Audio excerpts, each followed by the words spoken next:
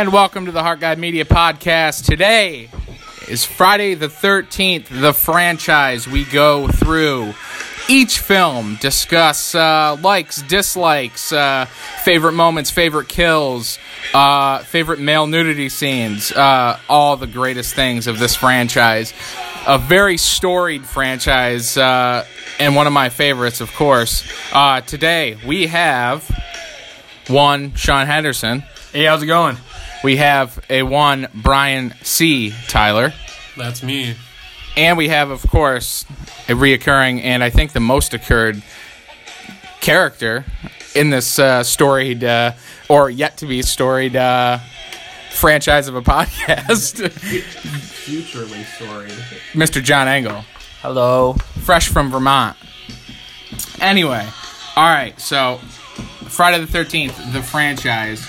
There's so much to discuss, so let's kick it off right here. The very first, the original. Sean Cunningham makes it possible. What's everyone's opinion on the first film? Obviously, it's a landmark film. It started the summer camp slasher with many that would follow. You talk Sleepaway Camp, The Burning. I mean, they all are linked to the 1980 masterpiece, Friday the 13th. Madman. Boys, what do we have to say? I love it.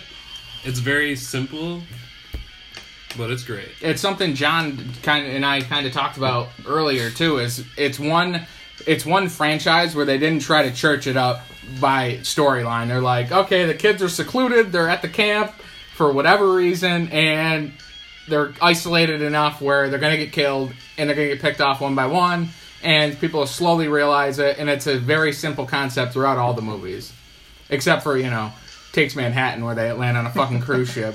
But, I mean, that is the glory of the whole franchise, too, is it stays so simple. Like, teenagers at the camp, getting killed, getting picked off. Smoking pot, having sex. Yes, you smoke pot, you do drugs, you have sex, you die. And it's great. It's actually, it should be a tutorial. You didn't need the DARE program. Friday the 13th was way better than the DARE program. It taught abstinence. It's taught abstinence from drugs and sobriety. Alcohol. Seriously. But, I mean, it kind of, when you think what this all started, like, obviously launched the career of Kevin Bacon. I mean, there's no denying that. But what are your initial thoughts when you think back to the original? To try to even cut out that there were so many films after it. Well, 11 total if you count all of them. Should we go around the room? Let's go around the room. Sean, what was your first... What was the first Friday the 13th movie you saw? My first Friday the 13th movie I saw was actually Part 7. I bought the Part 7. I bought the VHS tape down in Texarkana, fucking Arkansas. I think it was like an FYE type store. My mom was just like, hey, go buy like... What the fuck were you down in Arkansas for? He's just dropping the town that dreaded sundown to start the podcast. It was Chong all those years ago. I actually have family that lives in Arkansas. Oh, yeah, that's right. Yeah. So mom's like, here, go pick out VHS tape. We're visiting your aunt. You need something to watch. So then I'm like, I'll just pick out a Friday the 13th movie. And I just literally just grabbed Part 7 without seeing like any other one before that. That's a hell of an introduction into the franchise. The one with the telekinesis... Good luck, Brian, following up after that. This guy buys it down in this guy's fucking... the Phantom Killer's neighborhood. He was down there fucking picking up Johnny Cash 45s and fucking Texarkana. Brian. The first one I saw was actually the original, and it actually freaked me out when I was a kid. Because I remember... Because you found Betsy Palmer so hot? Oh my gosh, she is sexy. It's scary how hot she is and how much I wanted to bang her at such a young age. Especially that sweater. In all seriousness, that... I don't think I did it right. Was that you coming at a young age to Betsy Palmer? That's Alright, moving on. I think it's Kiki Mama. But that noise actually freaked me out. The image of her getting her head chopped off haunted me. Remember on the Stephen King podcast I was talking about decapitations in movies? Yeah. How they were wicked disturbing to me as a kid. Yeah. And to you. Now, quick I'm not interruption. done, though. Oh, you motherfucker. Go ahead with your quick interruption. When she puts her hands up like that, is that Savini's hands or was that Tasso? It's Tasso. It was Tasso Stavrakis. Stavrakis'. That's right. I actually have a photo signed by him By where Tasso. the torso's up here with his hands, and then his face is in the abdomen, smiling. Yeah, Betsy Palmer. Yeah, the only justification. I mean, no one was pausing their VCRs back then to see that there was hairy knuckles on Betsy Palmer. those So very, very large, hairy hands. If they did, they just had to write it up to she's Italian. But yeah, that was the first one I saw, and it freaked me out. And to this day, it's still my favorite. I mean, I love Jason. Still your favorite out of all of them. We all love Jason, but I just have like this special bond with Mrs. Voorhees. You damn right. And I you feel do. bad for her. Like, her son drowned. No one was paying attention. They should have been watching him. She's right. But Alice and the other ones had nothing to do with it. So I kind of wish like they could have just sat down and talked. Like they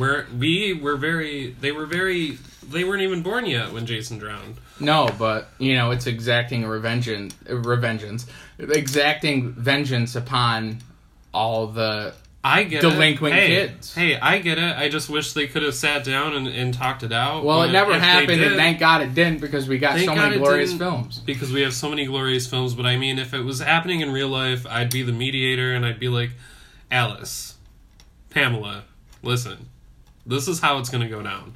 No one's killing anybody tonight. I'm sure that reasoning would have definitely worked. Anyway, But I think Betsy Palmer's performance is brilliant. She's one of my favorite movie serial killers that actually, like, talks she's and has a personality. she's forgotten because obviously the character of Jason Voorhees became obviously the staple, the face of the franchise. But without her, there is no franchise. Part 3, really. Thank you, people Jesse. associate with that hockey mask. Yeah, And a lot of people disregard 1 and 2. I think there was a line in one of the Screams, was it the original Scream, where, who's the killer in Friday the 13th? Can I actually interrupt you? I was actually about to say that. I actually did not see Friday the 13th or I saw Scream first. Then I saw Friday the 13th, so Scream actually spoiled who So the it kill- was the original Scream, Yeah. where She was like, it's Jason. Jason. Yeah, it's Jason. It's like, I've seen the movie like sorry, 1,000 fucking times. It's his mother. Yeah, Jason didn't appear until the sequel. Yeah, it's like if you saw Friday the 13th 1,000 times, you would know that Pamela Voorhees was the killer. Yeah, Ghostface is such a snob. What a film critic. but moving on, that's it's something that it's so funny that Jason, obviously once the hockey mask got introduced, it was all over as far as they had something to market at that point. Yeah. You ever So- see the fan art for the original, but it's like the hockey mask? Yeah, I'm like, come on. Doesn't make Justice sense. for Betsy Palmer. Yeah, it's It's kind the of like sack head has really been and skipped over. And oh yeah, You know, but I it's so love funny that the Sackhead too, franchise so, actually that it picked up, because when you think about kind of the whole story of the original film, you would think that Jason would be like, people would see him as a secondary character where it wasn't as interesting, but each film got made more money. I think up until 8 might. I know they all made money because they were relatively cheap for what they were doing. Probably the cheapest sequels of all the big top horror franchises, because what was the biggest expense they probably had in all the films was probably Betsy Palmer's salary. well, in all the films was probably part 8, where they're like, we need a fucking cruise ship now, Right. And we need. I know that had to have been expensive Yeah. when you're shooting in Times Square and on the subways and things. Oh yeah. But at that unless- point, 'cause I think they were doing it. They were Universal, so I'm sure they weren't doing it Larry Cohen guerrilla style. They must have had permits. But they had made so much money up to that point too. I think that's when they could kind of spend a little bit more money. splurge, yeah. Maybe that was some.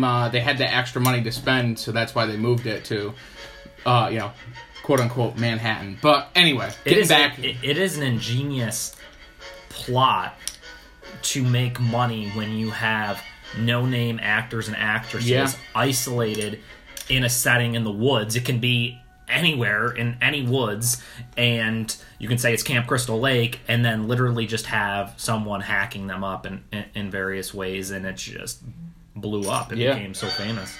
Actually, the budget for Part A was $5 million. $5 million. And it made $14 million. Yeah, it almost triples its, cost. But I guess moving on, yes, it's kind of crazy that Betsy Palmer, the character of Pamela Voorhees, isn't as revered as you think it would be, especially because that's the original people usually, which I know people do hold the original in high regard. Obviously, it started the whole franchise. It started the whole summer camp slasher.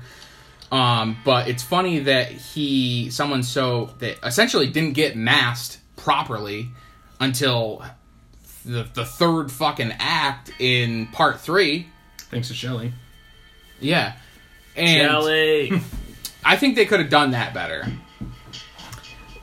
I As think far as how they he could have. procured I think the- they could have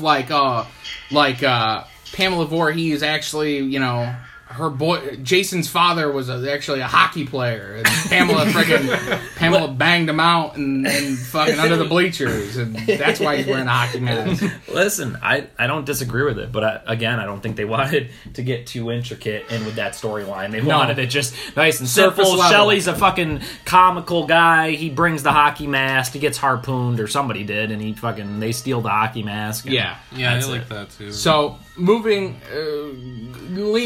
getting more towards the original one. Let's talk. Do you have a favorite kill from the original? Everyone. The Kevin Bacon arrow. Yeah, I mean it's kind of hard to beat that. Yeah. And I think that was sort of that kill in particular is really what showcased Tom Savini's work. He had done things prior. Obviously, he did Dawn of the Dead, but that really wasn't as impressive as far as I'm concerned as Friday the 13th was. With the bed gimmick and, that was, all of his illusions coming to life. Well, then I also love how the fact that, the pump didn't work, so he fucking cut the tube and then he blew in himself. Yeah. That's the reason why the blood had bubbles in it. Yeah. Which is, there's so many, obviously the special features, but then, His Name is Jason, that documentary, and now they have the Crystal Lake Memories documentary. Check those out if you want any of these useless facts that we've all been hoarding in our brains until we hit fucking play on this podcast. And we've been waiting for Jason's birthday. Yeah, we've been waiting for this shit. Today is his birthday. And that's June 13th, though. Oh, it is? Yeah. But, Friday the 13th is going to be his birthday, so he'll get a couple every year. We just rebooted depending on the calendar. And we didn't get a fucking cake. I'm very upset. But yes, it is Friday the 13th. I forgot to mention that in the fucking intro. No, you didn't. Yeah. That was the very first thing you said, homie. Did I say it's Friday? You said it's Friday the 13th. And today we'll be discussing the franchise. I can't confirm that. Oh, I guess that's kind of a play on it. Okay. That was the lead-in. Okay, well, perfect. It's very relevant to be here today. It definitely is, especially in October. Yeah. How fitting. Some years you don't even get a Friday the 13th. Not only did we get one, but in October. But since you skipped over me as far as the first Friday the 13th film I saw. Oh yeah, sorry. I'll hijack the show and go back. So I remember pre-Best Buy days, we had a Circuit City at the mall, Sangertown Square Mall in New Hartford, and I remember they would have these little wooden dump bins at the end of the aisles on rollers, like these carts, and they'd have it all, anything in here, $4 or something. And I remember picking up Friday the 13th 1, 7, and 8 because that's what was in there, and watching them all consecutively, and that was my intro. I think my first, because I actually often when I round table this and let you fucks talk, I kind of forget to talk myself. Yeah, you haven't gotten a word in. Yeah, not. I think the first one I saw, I remember seeing was definitely the final chapter, Classic. Part 4. Yeah. Which when you think about characters that kind of went on to be real big stars, the only two I can think of off the top of my head, Kevin Bacon, Crispin Glover. Oh, Crispin Glover, but can we call him a big star? No, not really. Yeah, Willard. Seen the movie? Fantastic. Fuck that guy. Have you seen Back to the Future Part 2? Oh yeah, he's not in that. Charlie's Angels Wait, Full not? Throttle. No, there was that's a whole different story. That's a dude that looks like him because they couldn't come to fucking terms, I guess. And then Jesse and I went to New Jersey HorrorCon, and there were strict rules posted about how do not bring anything from the trilogy for him to sign. He will not sign it. And Jesse's like, there's nothing happening. How many fans does he have to begin with? He's going to alienate people by refusing to sign things? Seriously. But like, really, who were you going to say? Kevin Bacon and Feldman. I can't believe I forgot Feld. There's no one else that really had a big career in this franchise besides Kevin Bacon and Corey Feldman. No, I would absolutely agree with that. But, so Final Chapter was the first I saw. But what are you trying to say? The fat kid from Part 5 with the candy bar? Just forget it, Vic. Just forget it. What are you trying to say? That was Ames. A rapist.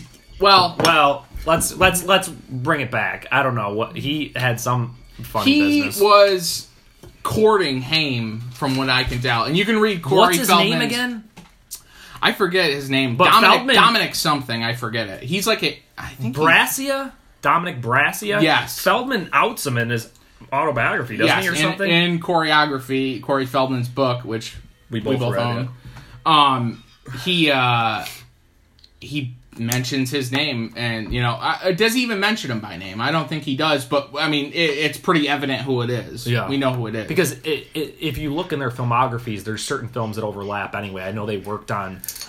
I think that if I'm not mistaken, he might be in Dream a Little Dream too, but he was in a few of their films. Yeah. So I guess shifting, obviously the first Friday the 13th. One thing I want to touch on before we move to part 2, because I mean we could spend fucking 12 hours just talking about this, so we're just gonna kind of move at a decent pace. So the poster, I think, is the best. It's probably the best artwork of the whole franchise for sure. I actually think it's probably top 5 horror film posters ever. Yeah. Any franchise. Yeah, it's I put it right up there with Nightmare on Elm Street. It's phenomenal. And I think I just related to it just because it was, the woods is the wilderness. I grew up in the rural area. I always, for setting wise, and I've talked about this on other episodes where, whenever I see that, whenever the settings in movies were big for me when I was a kid, because it determined whether or not it was believable for me. Like if I watched Ferris Bueller's Day Off, kind of got that, when I went to school and I seen the suburbs and stuff, but I kind of grew up in a rural area, so I didn't really have a deep connection with films that were shot. I did, but setting-wise, if you can put me in a setting that is familiar to me, you already have me bought in 1,000% before you even get into what the story is about.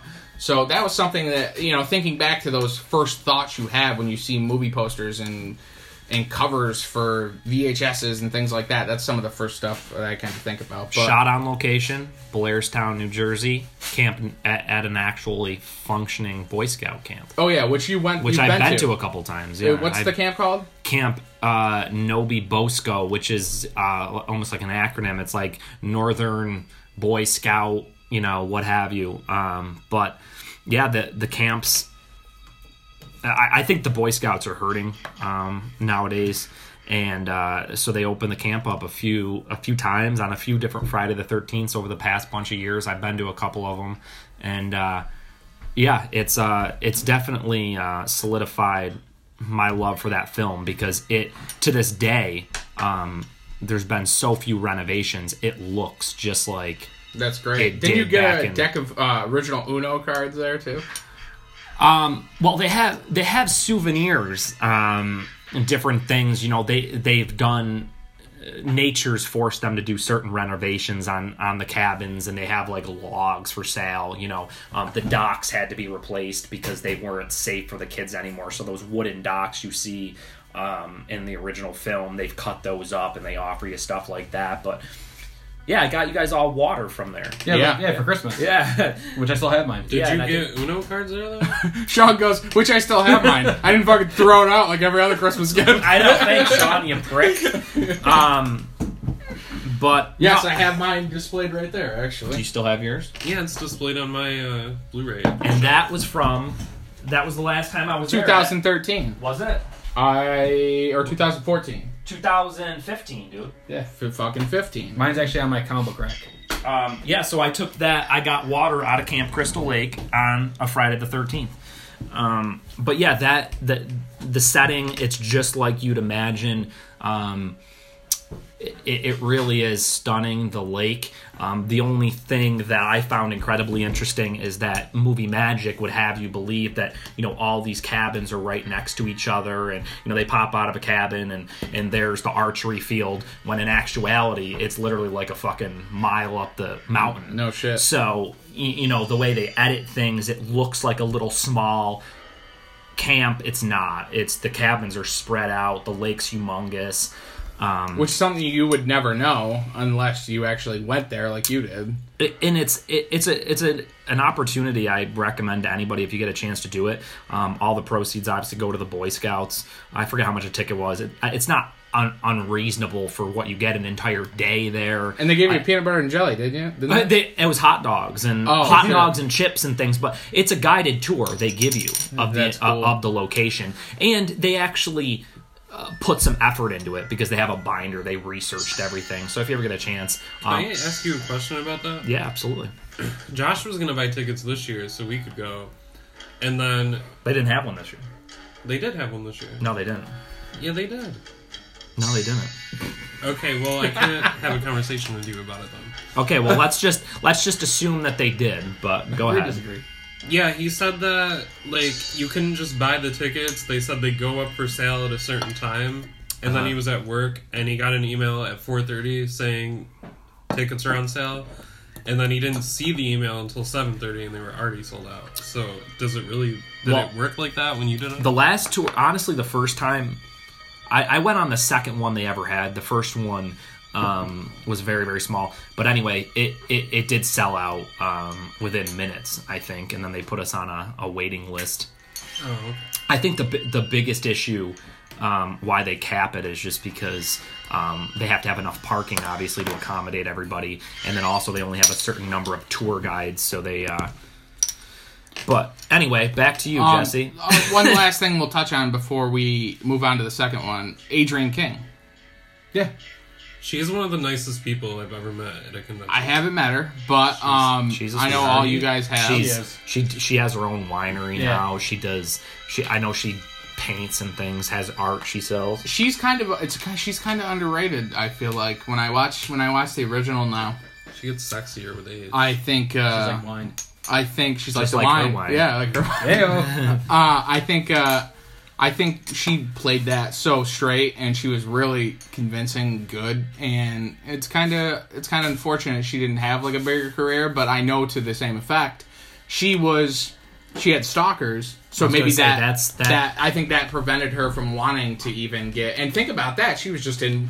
Well, essentially one in, a friggin' fraction of the first one, or the sequel. And I think that was a means of, I don't know if this is true or not, but I had heard somewhere that they had wanted to incorporate her into the next film, and then she had that stalker issue, and then, so they just said, okay, we're going to kill your character off. Yeah. And which really didn't do her justice at all, because she survives that, all the horrors of the first film, and then in the first few minutes gets killed. A fucking cat jumps out of the fridge or whatever that was. The window. The window. Yeah, she opens up the fridge. There's a head in there. I guess that scene, she said, was totally improvised. She showed up that day and was basically told this is what you're gonna do. Yeah, but with that, it just shows that Jason is more of a evil killer than fucking Pamela Voorhees was. If Jason was able to kill her, but not his fucking mother. He snuck up behind her and killed her. Yeah, Pamela didn't fucking sneak up. And that brings up a whole different story. How Jason, even tracked her down. He's supposed to be an illiterate mongoloid. So moving on to part two.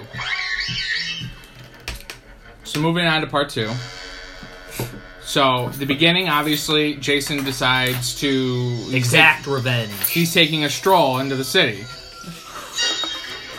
I think it's still Crystal Lake Township. I don't know. Well, he decides to take the fucking bus, and no one questions he has a fucking sack on his head, apparently. He's like, oh... no shit, a fucking mongoloid fucking taking the bus. It must be you to go. Anyway, she gets a hard fucking screwdriver in the side of the fucking head, and Adrienne King's out of the franchise. See you later. Enter Amy Steele. Amy Steele. Who's probably, honestly, one of the best heroines of any of the major franchises. She is kick ass. I put her. She's my number one in as far as the Final girls in the Friday the 13th. Me by far. Yeah, me too. I think. Me too. Well, let's be honest. Not to jump ahead, but nobody even knows anybody past 2. I feel like it's what they're past? all just nameless. Wait, when you say past 2, what do you mean? Like I think when we talk about Final Girls, everyone knows Alice, everyone knows Ginny. But me personally, I've watched them all a million times. I can't even, for the life of me, think of what any of their names are. The Final Girls past. Lar Park Lincoln in 7. Come on, that's a little different. But anybody else, nobody cares. You know what I mean? It's true. And then if you want to talk, the most ultimate Final Girl isn't even a girl at all. It's Corey Feldman. You're damn right. Tommy Jarvis. Anyway, we're going too fast. Part 2. My third favorite, and we're going to talk top 5 of the Friday films at the end. My favorite kill in the franchise. It's easy. Wheelchair. Oh, yeah. With machete. Wheelchair. What did he get in the head? He got an axe in the head? Machete. He got machete. He got the machete in the head, and then he rolled backwards down the stairs. Yeah. Part 2 Great. has the hottest guys in the franchise. You think so? Were you all about that Crip dick? I was all about that. And when I say Crip, I don't mean like a blood in a Crip. I mean like actual his crippled dick. Oh my god. You just alienated half. No, his dick still works. We lost all of our friggin' gang affiliated. That guy in Portugal was fucking handicapped, and now he's never coming back. Well, listen, if you're handicapped, I'm just making a joke. Jesus Christ. Well, his name was Mark. He was about to have sex with Vicky, so... How is he going to have sex, though? You can still have sex when your legs don't work. Okay, but it's completely unfulfilling. Have you seen Lieutenant Dan? Lieutenant Dan ain't no legs. I don't think he didn't have Lieutenant legs, Dan did he? That was totally Yeah, but if you can't feel anything from the waist down, how is blood rushing to it? I've actually looked this up. I've actually extensive fucking research. Well, no, because everyone always talks about this. If you're paralyzed, what do you mean everyone always talks about this? Okay, apparently oh my god, office, let him talk. He knows something. At my place of work, we get really bored. So we actually look up really dumb shit. If you're paralyzed from the legs down, you can still use your penis. Yeah, but how does it get hard? Fucking blood rushes to it. I don't know. How does your penis work? Well, I think my fucking neutrons in my fucking brain shoot off that fucking blood's got to rush to the old cock. Like, how, if you don't have, this is taking a turn. Yeah. Get back on track.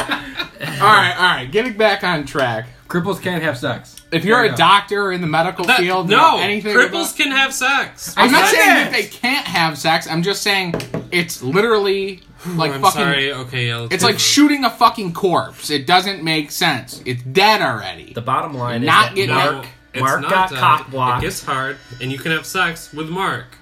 Okay, Mark can have sex. Well, got regardless, shut down by Jason. With Mark got shut the fuck when he down gets a either little way. older and Silver Bullet, and you can have sex with anybody in a wheelchair. It's anybody find it odd that they maybe should have played that angle where the Reverend, aka the werewolf, molested Friday the 13th, Part 2. Oh my god. Well, with the church and everything, that would have lined up perfectly, and that would have. But the bottom line is everyone likes Reverend Lowe. He was a sympathetic character, and I think if they threw the molestation angle on him, it would have been weird. But they could have done it. It would have been interesting. Moving on.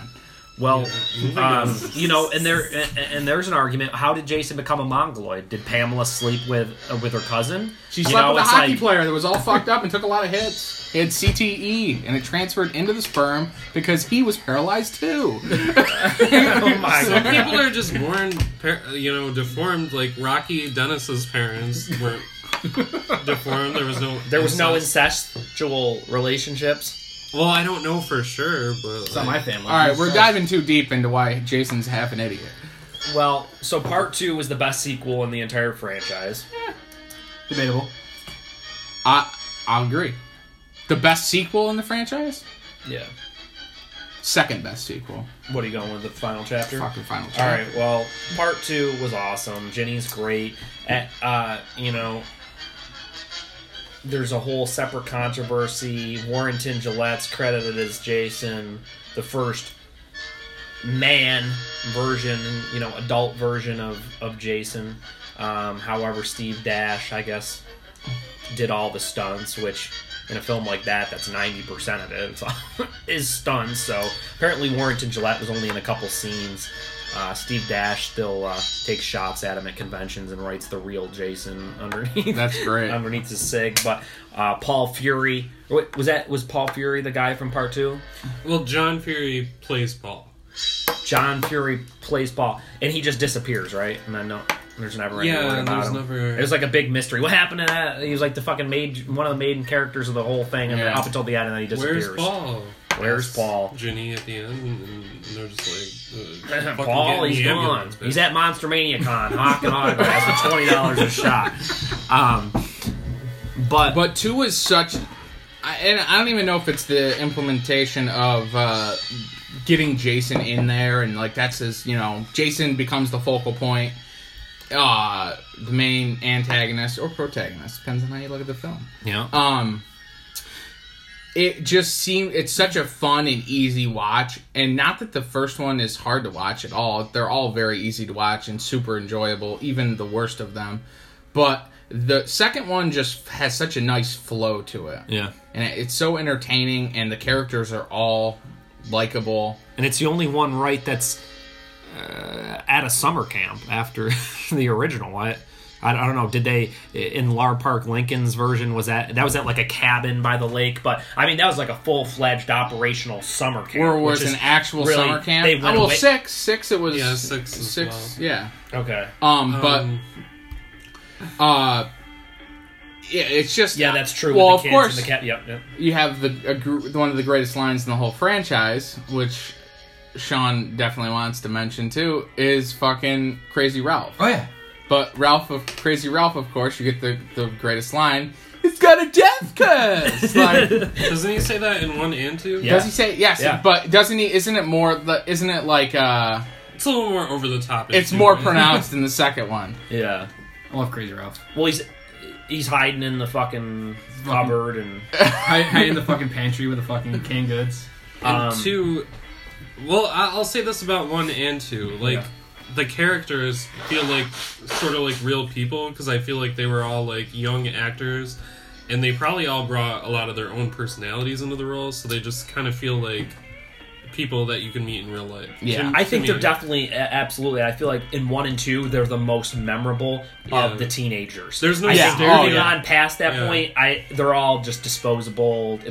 And I think that's why, in some ways, that's why the other films weren't as memorable to me, just because those characters were so real, opposed to they definitely were.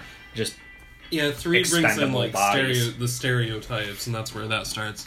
Yeah. And they just feel, like I said, like real people in Part 2. Well, speaking of 3, but Part 2 also has Ginny, so that's why a lot of people like it better. That's true, because she's phenomenal. And speaking of somebody who still looks great, she still looks identical, I feel like. Yeah. And she was sort of a scream queen in her own right. She did April Fool's Day in the 80s. So Part 3. In 3D. In 3D. But just to... Moving on to 3? Just to I think there's 11 films here. How long is this podcast? Well, just to kind of touch on this, 2 was made for $1,250,000. Holy shit! Opening weekend, it made almost $6.5 million, and its total gross was an ass hair under $22 million. So what a fucking banger! And it's still making them money. Every year, there's a new cash grab by freaking... Oh, yeah. There's some re-release. Was it Paramount owns the rights to them? I think New Line does now. Yeah, New Line. But it transferred over from It was Paramount, right? Mm-hmm. So yeah, of course. But all these box sets and they had all the individual releases of the DVD or the VHS, then the DVDs, and then the freaking Blu-rays, and all the 4K. Box sets, and now they got 4K. they're raking in some dough. And I know we didn't touch on it, and we kind of got to really talk. We'll talk about towards the end when we start wrapping up, which we're ways away for now. This is going to be an extensive podcast, so I hope you're fucking saddled the fuck in. It's your fucking Oktoberfest. But just to kind of touch on, I do want to touch on this with each one too. The first one made for $550,000, made an ass hair under $40 million, $39,754. That's got to be one of the most profitable horror films of all Or time. $39,754,601. What a fucking banger. But anyway, so is everyone... Brian, favorite kill of part 2? Oh, my favorite kill of part 2, the double impalement. That's the first thing I thought of. I don't know if that's my favorite. That's the first thing I thought of. But we didn't talk about the potato sack really before we moved on to the hockey mask. No. Yeah, I think that's I very thought we do, because you took a bus and wearing a fucking potato sack. That's very noteworthy, so I think you should definitely discuss that. It's kind of a rip. I don't know if it was supposed to rip off Town That Dreaded Sundown or pay homage to it or whatever. It certainly is a similar look, which is that the irony is that Sean bought Friday the 13th in Texarkana. But Jason in his overalls and his potato sack holding the pickaxe, Pitchfork. that's kind of it's kind of iconic, right? Yeah. Apparently fucking Jason's a ginger because he had red hair. Yeah. Well, something we haven't even touched on here that I think is interesting is the completely 100% nonsensical plot of Friday the 13th, which we all love and adore, but it's just to go from the reason Pamela was so pissed is because her son drowned as a child, and then he shows back up as a grown adult in part 2 and like, joke's on you guys, this makes no fucking sense. So, all right. Brian, what was your favorite kill? Oh, yeah, you didn't say. You just said that your favorite one, the first one you thought was the double impalement. But my favorite kill is actually the scene where Mark gets the machete in his face and rolls down the stairs. Of course, yes. That's what Sean and I said, too, you fuck. Because as much as I love him and want to ride his cryptic... That's very cryptic that you want to ride his cryptic. Alright, so moving on to the third one. I can't believe I just said that on the podcast. Yeah, well, welcome to the club, pal. Yeah. So moving on to the third one. Friday the 13th, part 3, 3D. Probably, I love that this film wasn't just like, oh yeah, it's a 3D movie. I love that it's actually was shot for 3D.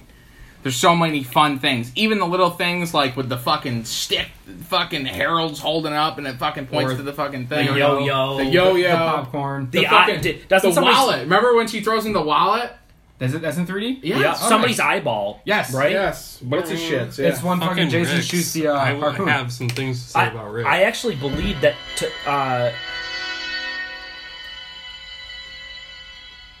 What do you believe? I believe in a lot of things, John. Well, one, it's very... I think it's when the franchise really takes a turn. And not even just because he finally dons the fucking hockey mask that fucking Shelley has. And I sympathize and love Shelley as a character, mainly because he's fat. And has curly hair. Yes, I don't have curly hair, though. But Dusty's like, you can call me fat. Do not talk about my hair in that way. I don't have curly hair, that's for fucking sure. Nothing against curly hair, though. What the fuck? You've already offended every other demographic. We might as well throw them under. Oh, well, if you don't like what you're hearing, shut it off and fucking tell me how much you hate me. Fuck you. Leave a comment below. But for real, though, part 3 was so much fun. You know, you have the biker gang, which the one biker, I can't think of what his actual name is, but he was a security guard in Fright Night 2. Nick Not Savage. Fright Night 2, but Fright Night also. His name is Nick Savage. Only you would fucking know that, and I love you for it. Which one was it of the 3? He's the one, I'm going to say it because, I mean, it's just the only way to describe him. He's the black guy. one. Calm down. He's the you black can guy. say he's the black Well, guy. who knows? I don't want to fucking say something that's gonna fucking kill my entire audience. I want to keep some of them. Particularly our number one, Dan. Shout out. Dan, shout out. Most listens. Yeah, you're gonna keep your black audience by being uncomfortable saying the black guy. Well, people Good are job. easily offended these Good days, job. Brian. I didn't want to fucking 2017. piss on someone's fucking Cheerios. Anywho, So it was him. Yes. He was. I'll a say this. security I'll guard say. right now. I'll say this. The second best of the gang. The first being the one guy that goes. To call him over because that dude's the fucking man. Yeah. You know what? They're such And he dies dicks. with a cigarette in They're his such mouth. dicks, though. Yeah, but I they're do fucking lo- awesome. I do love the scene where Nick Savage wraps the chain around his thing and just punch the window. slowly like punches the fucking. He's like, "Fuck this window" and "Fuck this Yeah. window," and Shelly's just. They've gone too far. Yeah, calm down, Shelly. Fuck. I know he did nothing. He like charged at him, but He ran over their their motorcycle. Yeah, he's Yeah. actually bikes. Can we talk about how resilient Nick Savage was, though? Motherfucker got beaten half to fuck. He comes back and he's like, "I'm gonna fucking get you, motherfucker." I know. How the fuck does he come back? That's great. It's not even Shelley's van that they drain all the gas out of. Okay, Rick. Rick is a fucking douchebag. Chris is the final girl of the movie. Rick is her boyfriend. He is so whiny. Yeah, he's a little In bitch. the whole movie, I just can't wait for him to die. Why? Why you? think- Because he's whiny. Okay. You know what kind well, of killed it for me? He's like guilt tripping her the whole about part time. 3 What's that? was, to your exact point, how the setting can make or break a film. Part 3, dude, we can tell you just dug up that lake.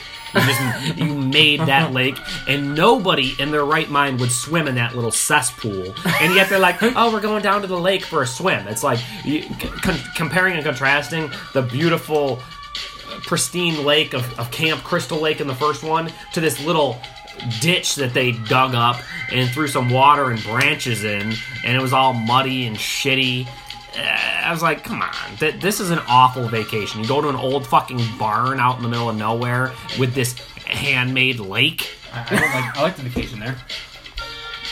Well, you're from It fucking looks like- Canastota, homie. It looks like that little creek that the Stand By Me kids ended up in. Don't It got the ever. leeches. Oh my god. Ever compare. I think Rob Reiner had a bigger budget than they had on old Part 3. Jesus, all I'm saying is that what they ended up in Stand By Me, it wasn't supposed to be a beautiful lake. That's what Friday the 13th Part 3 looked like. That little shit. Anyway, I gotta talk about one of the agree. first Can few you say scenes in that the loud movie. so they can hear you? One of the first few scenes of the movie is Harold and his wife that run the little fucking country store or whatever. I love that one, he's eating the fucking fish food. How random and fucking funny is that? And he's just like, it's good. Steve Miner's, that was part of his direction. Steve like, Miner- dude, eat the fish food. Say how good it is. And I love it. It's just little things like that because that's how I would act if Bridget and I ran a country store. I would fucking crack open the peanuts and eat the fucking peanuts and put it back, and then I would get into the chocolate covered donuts and fucking eat those. And then there's randomly rabbits in your fucking Yeah. store Yeah. in the produce. It's How like, is, like, the wait, rabbit- how did that rabbit get in the store and up into the produce? Well, was he talking to it like it was his pet? Because he's like, she Yeah. won't kill you if we find you in here. Like, well, do you ever just fucking have wild rabbits running all over the place? I know there are rabbits, but not that he had them size. caged, right? Yeah, Oh, you have yeah, the yeah, rabbit cages. See, this is bringing back all Yeah, sorts of things. yeah. There's so many entries, I've forgotten the logistics of That it. rabbit, watch it again. And if you're listening, watch that one again. Look at how big that motherfucking rabbit is.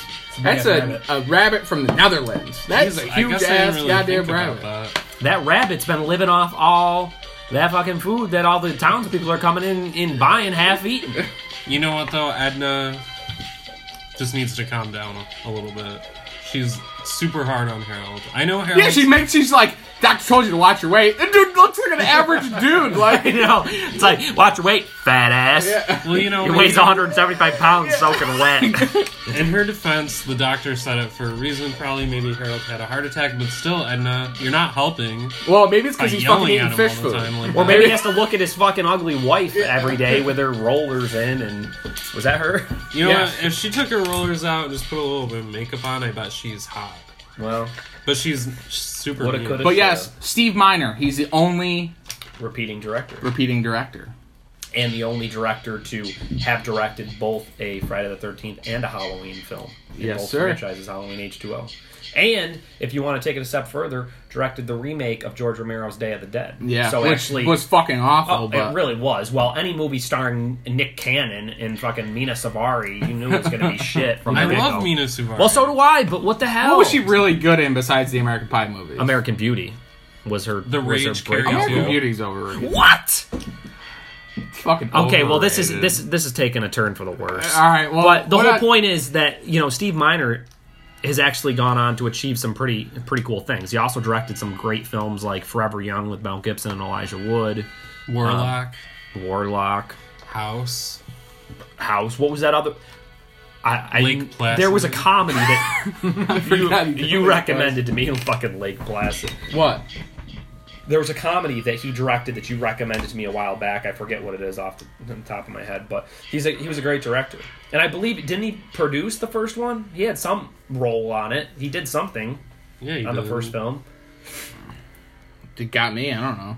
Well, Jesse, come back to the conversation, motherfucker. Well, I'm trying to figure out what movie I recommended to you from Steve Miner. Steve Miner Well, because it's let's just what all I'm just doing. pause the podcast. No, we're not and pausing browse. shit. Wait, no. Was it favorite. Private Valentine, Blonde and Dangerous with Jessica Simpson? No. Neither one of those no. fucking weirdo movies. Jesse recommended it to me ages ago, and now he fucking forgot. Oh shit, he did Big Bully. No Sean, shit. You ever yes. seen that one? What do you have to say about part 3? I like part 3 a lot. That's the one that you and I used to watch all the time growing up as kids. I've Well, watched let's it. elaborate, Chong. What do you mean elaborate?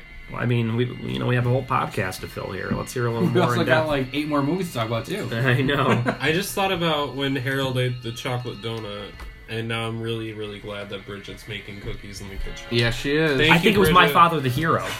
Yes, with what's his name? The guy that played Bogus. Well, can I also shout out to Steve Miner that he directed the pilot of one of my favorite television shows of all time, not Dawson's Creek, Wonder Years. The Wonder Years. My favorite course. death scene. Yes, the death scenes. Is when he's leather doing jacket BT, the wearing hand- a fucking Oh! stylish ass H&M ass leather ass jacket. Robert Russler didn't come to town because we got, sometimes they come back bad guy right here. Yeah, you look like you're ready to throw some fucking Converse on the fucking telephone line right now, motherfucker. Is the handstand scene. Oh, That the is a old great- handstand, Yeah. the old axe to the nuts. Which you can actually do that in the Friday the 13th video game. Really? Yeah. Which I don't comes have a out video today. game system, but I The, really the wish physical I did. copy came out today. Yeah. But the What? digital Why? copy- What, Well, all fuck the other digital copy copies. was just digital? The digital copy came out like months ago. Oh wow! I don't have a video game system, but I'm telling you, I want to buy one just so I can play that game. Because did you hear that Savini created? I'm sure Chong did, Yeah. but Savini created his own Which- Jason character Which said with this black hockey mask. Really? you only got that if you like Pre-ordered? if you pre-ordered or donated money to the Kickstarter. That fucking ending. Is that what it was? Yeah.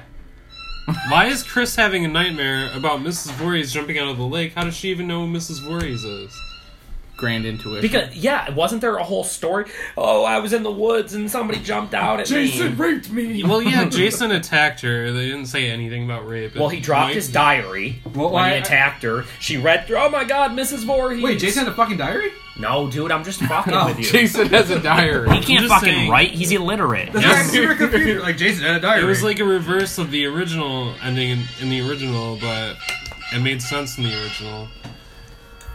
Did it though? I don't think anything in this franchise makes a lot of Yes, sense. the Let's original talk- made sense hold because on. she knew about Jason. Let's talk Richard Brooker.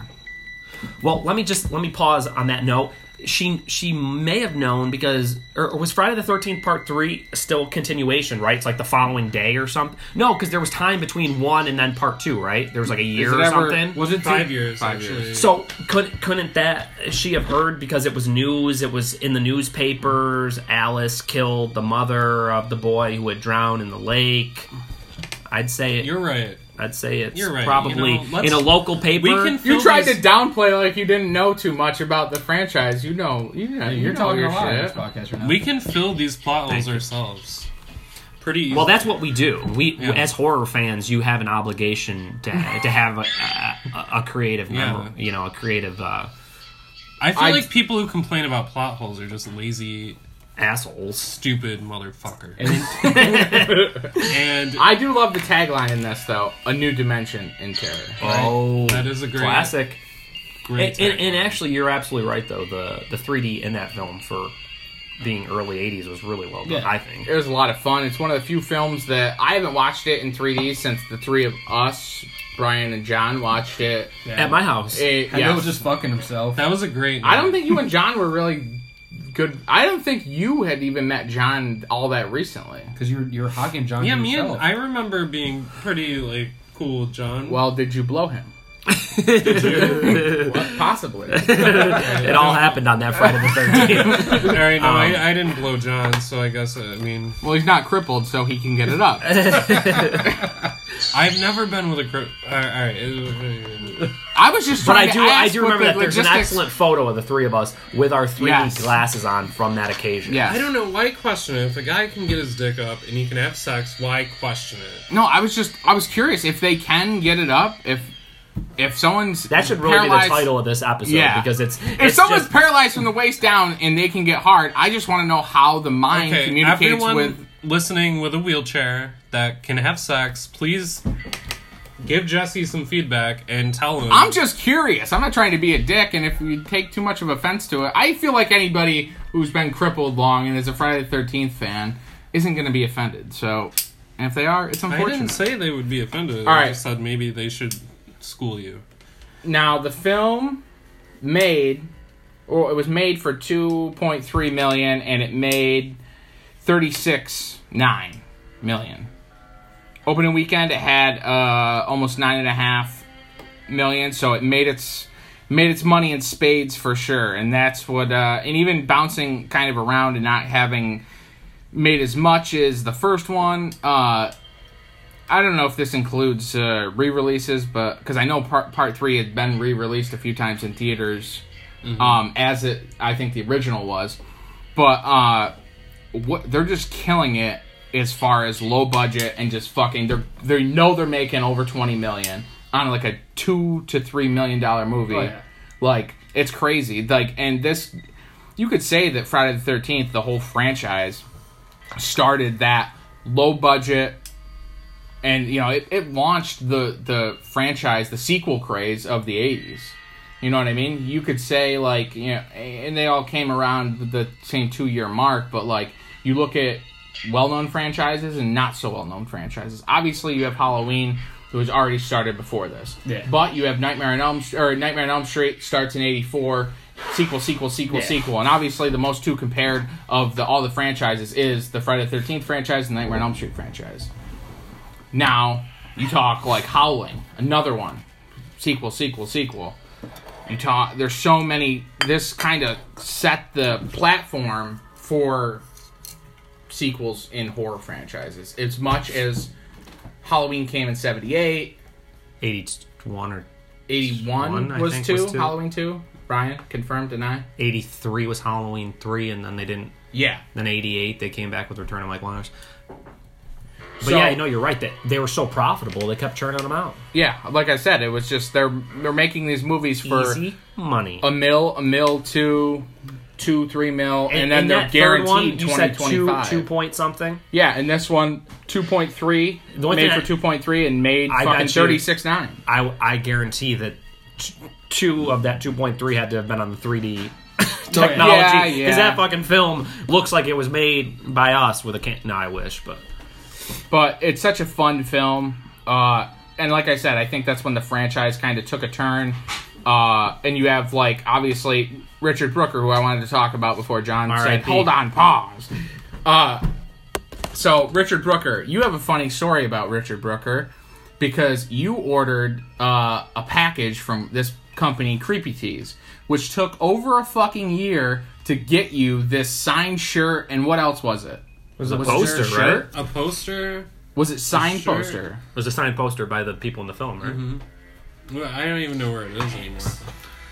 But yeah, I waited a whole year for it, and I do have Richard Brooker's autograph now, which is cool. But he died within that time. Yeah, you didn't get it until after his. He died, right? Yeah, until after he died. He was So alive is it when I really ordered his it. autograph, or did these creepy tea cunts actually forge his signature?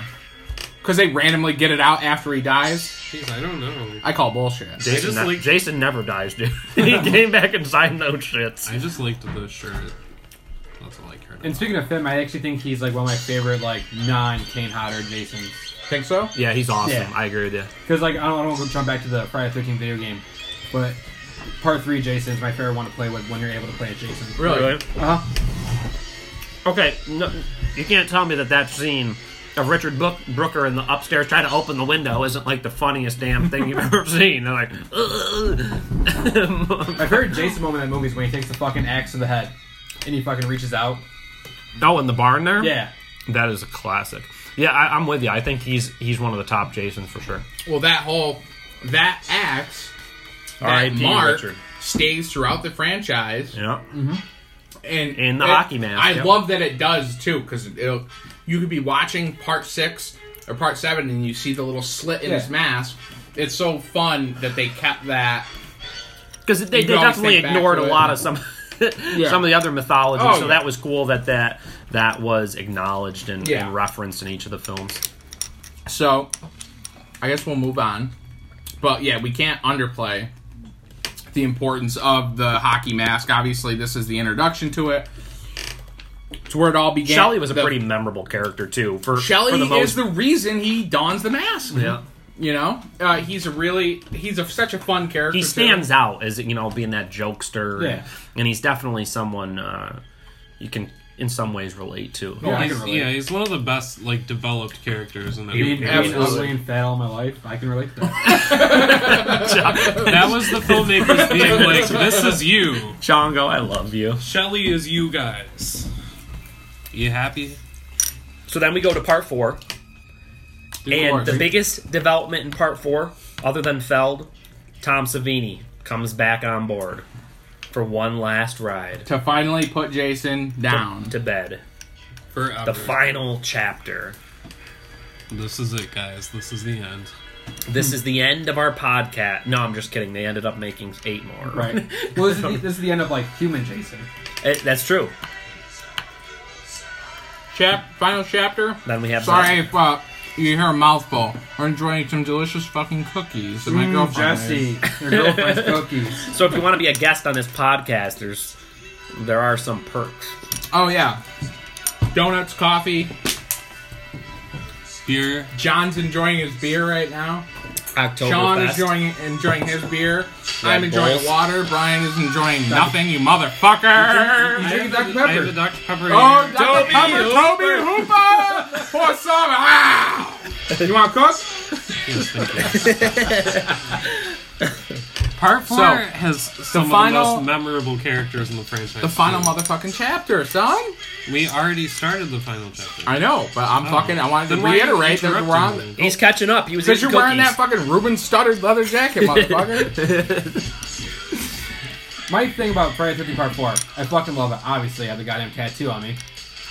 But Which, that's the first time I've ever seen that, Chong. we've been friends for years. Well, dude, how often do you go like this? Look at the inside of my arm. Well, be more German, fuck. I guess so, man. Why does Jason kind of fangs in Part 4? What is it? Fangs?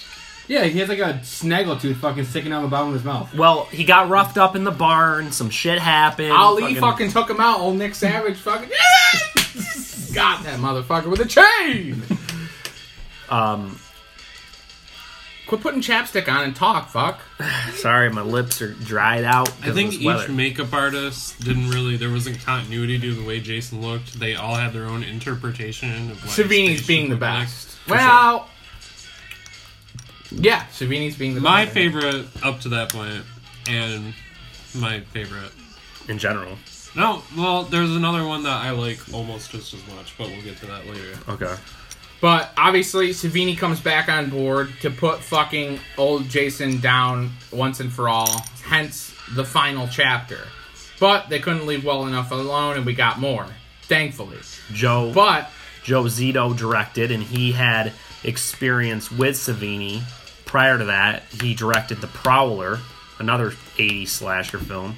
I think that was pre-final chapter, isn't it? Like early 80s or something? Yeah. So Savini did the special effects for that too, so they had a relationship. Zito jumps in the director's chair and There's some makes probably the controversy. greatest, arguably the greatest sequel. I prefer 2, but most people with 4.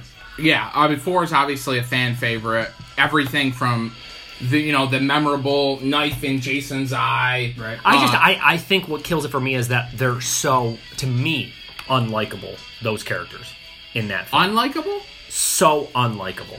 Even You got the dead fuck. Crispin Glover is definitely the most unlikable. Well, then you got those really? twins. I don't know. Those twins are super that's because you two are unlikable. dead fucks. I know. No, it's because he reminds me of You? Yourself? Dan Clausen. Dan, you just got blown up on the podcast. The fucking top listener just got called the You fuck can't out. say he's a dead fuck just because Ted says he's He a actually dead fuck. does remind me a lot of Dan. I After wonder he if had Crispin sex Glover... with Tina, she says it was good.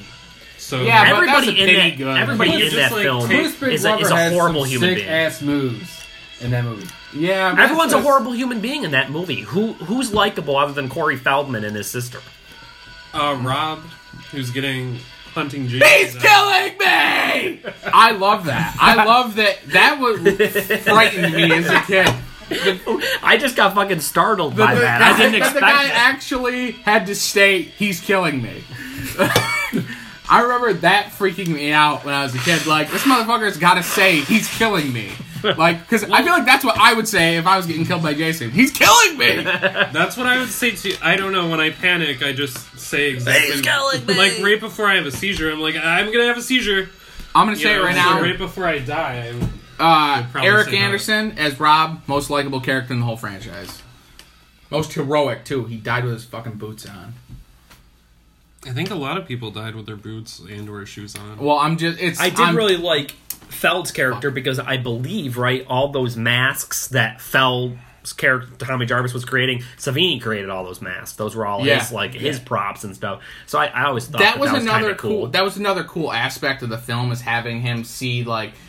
Seeing that, like, Tommy Jarvis, young Tommy Jarvis, played by the... iconic Corey Feldman. Feldman is revered and respected in this household, as he should be in every. Agreed. And goddamn legend. And he, I love that they kind of touched on him being a fan of like masks, and he's obviously like a horror fan. Like, I love that they kind of broke into that, because I remember seeing all his shit when he had the fucking little hand that he reaches around Rob's neck. The grabs like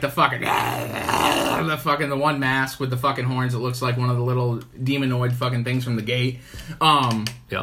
It's amazing. I remember watching that and being like, I want fucking masks. I'm a fan of like these movies. I want fucking weird masks like that.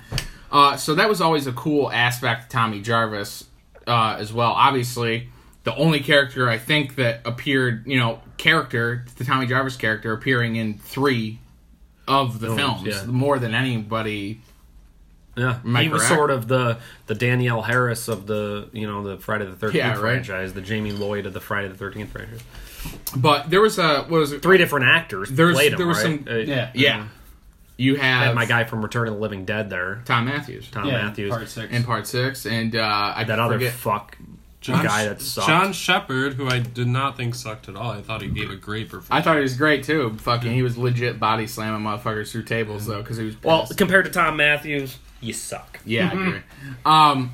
But there was some controversy with Joe Zito about him keeping that one hot chick in the lake too much, right? Her name escapes me. She still comes. Aronson is her last name. Yes, she played Samantha. Yeah. Judy Aronson. You're talking about like the rap scene? Yeah. Yeah, he was keeping it. It's fucking freezing out there. He kept her in there Yeah. for so long, and like she was fucking. One of her nipples got so hard it apparently punctured the boat, and it began to sink. No, that's not true. Well, fucking Ted White came to her rescue. Who played Jason? Ted White, who's still alive, by the way, and has got to be 100 years old. I don't know. He's pretty fucking old. I fucking love Ted White too, and he is my favorite. No, he's not. C.J. Graham's your favorite Jason. No, he's not. No, he's not. I think. All right, Derek Mears.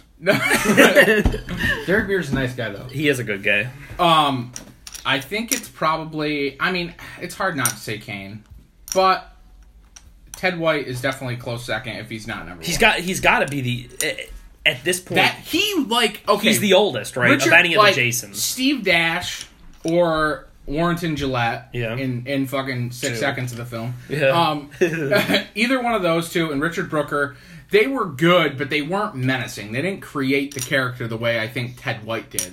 And it's a shame Ted White was already 175 and he couldn't make more of the films. I know.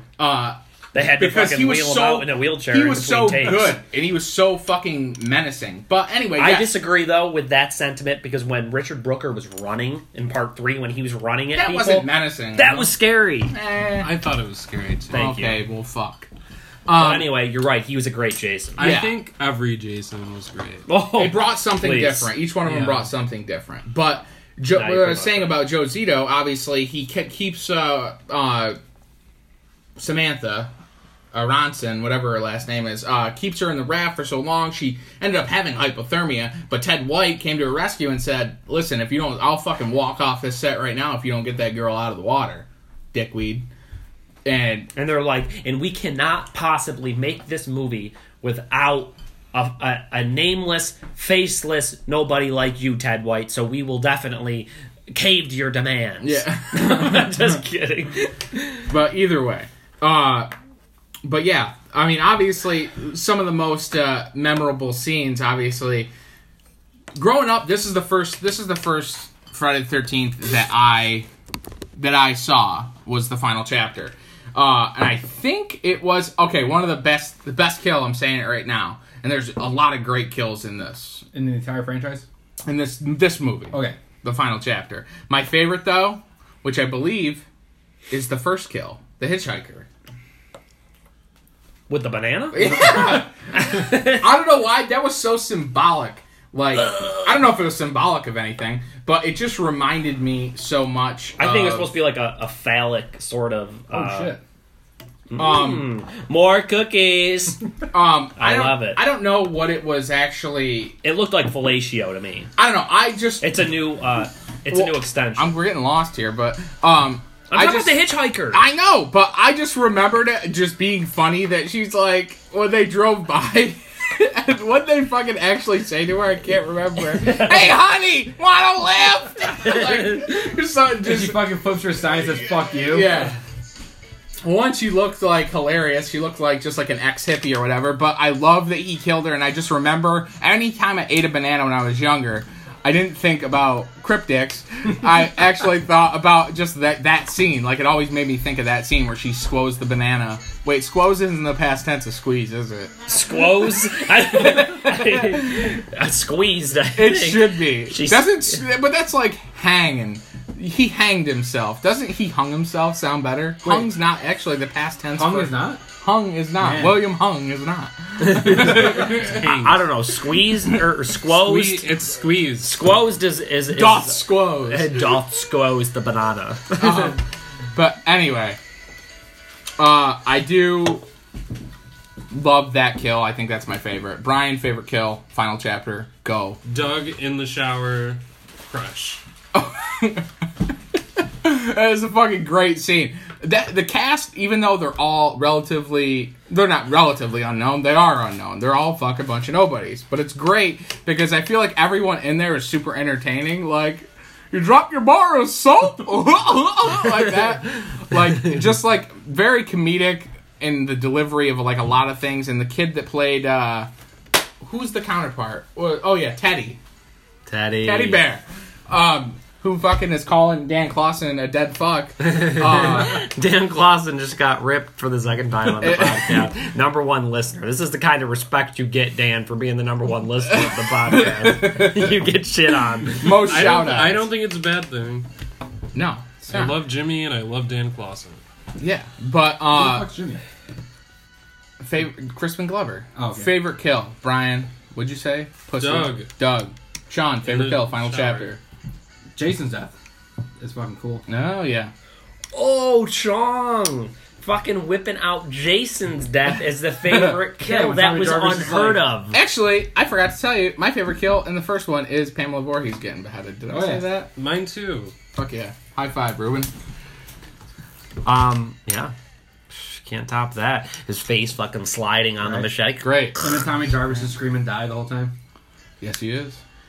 Yeah, when With his with terrible Feldman hat job. with his bald cap on, because they're like, "Hey, Feld, remember in the biography he says it, his mom's like, we're not shaving your head because this could derail your career or whatnot." I remember he had these fanatic parents For fucking so 6 months They before put a it broke bald back. cap on him, Yeah. and Savini rigged It something looked up good with like though. it looked good. Especially for his old, for being a 84. What these films suffer from now, in my opinion, is, speaking of Dan Clausen, is having these high def transfers of films that were never intended to be seen in such high def with such clarity.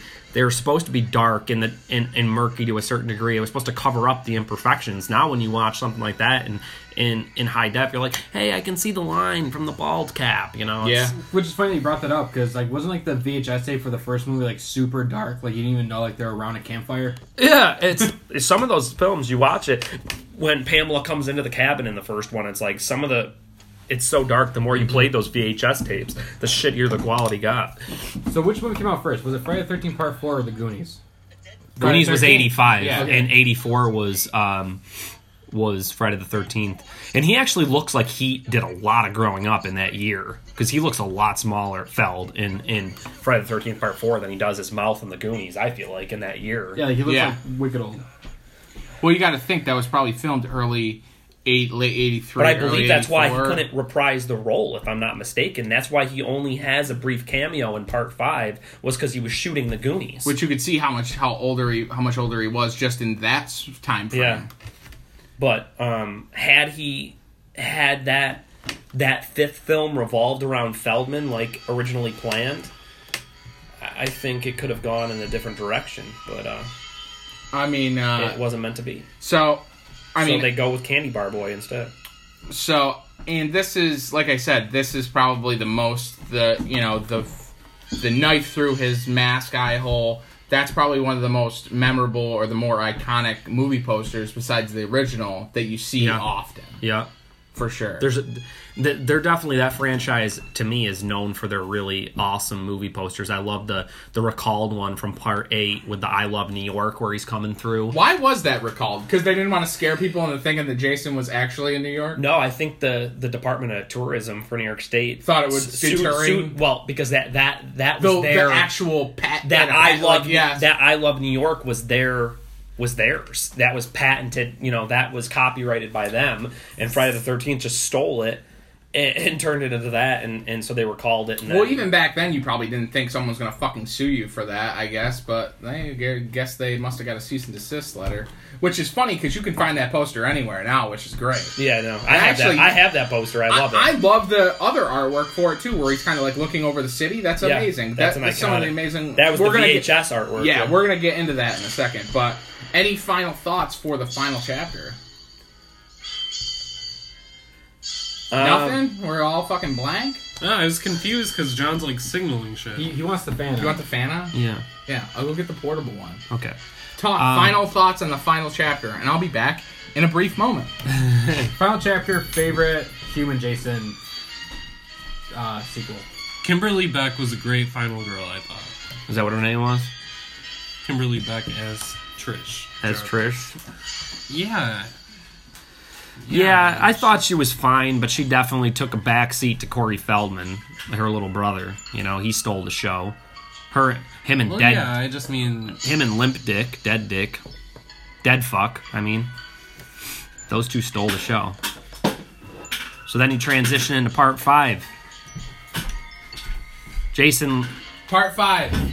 Absent. Jason absent as fuck. And right for this, least favorite Friday the 13th movie.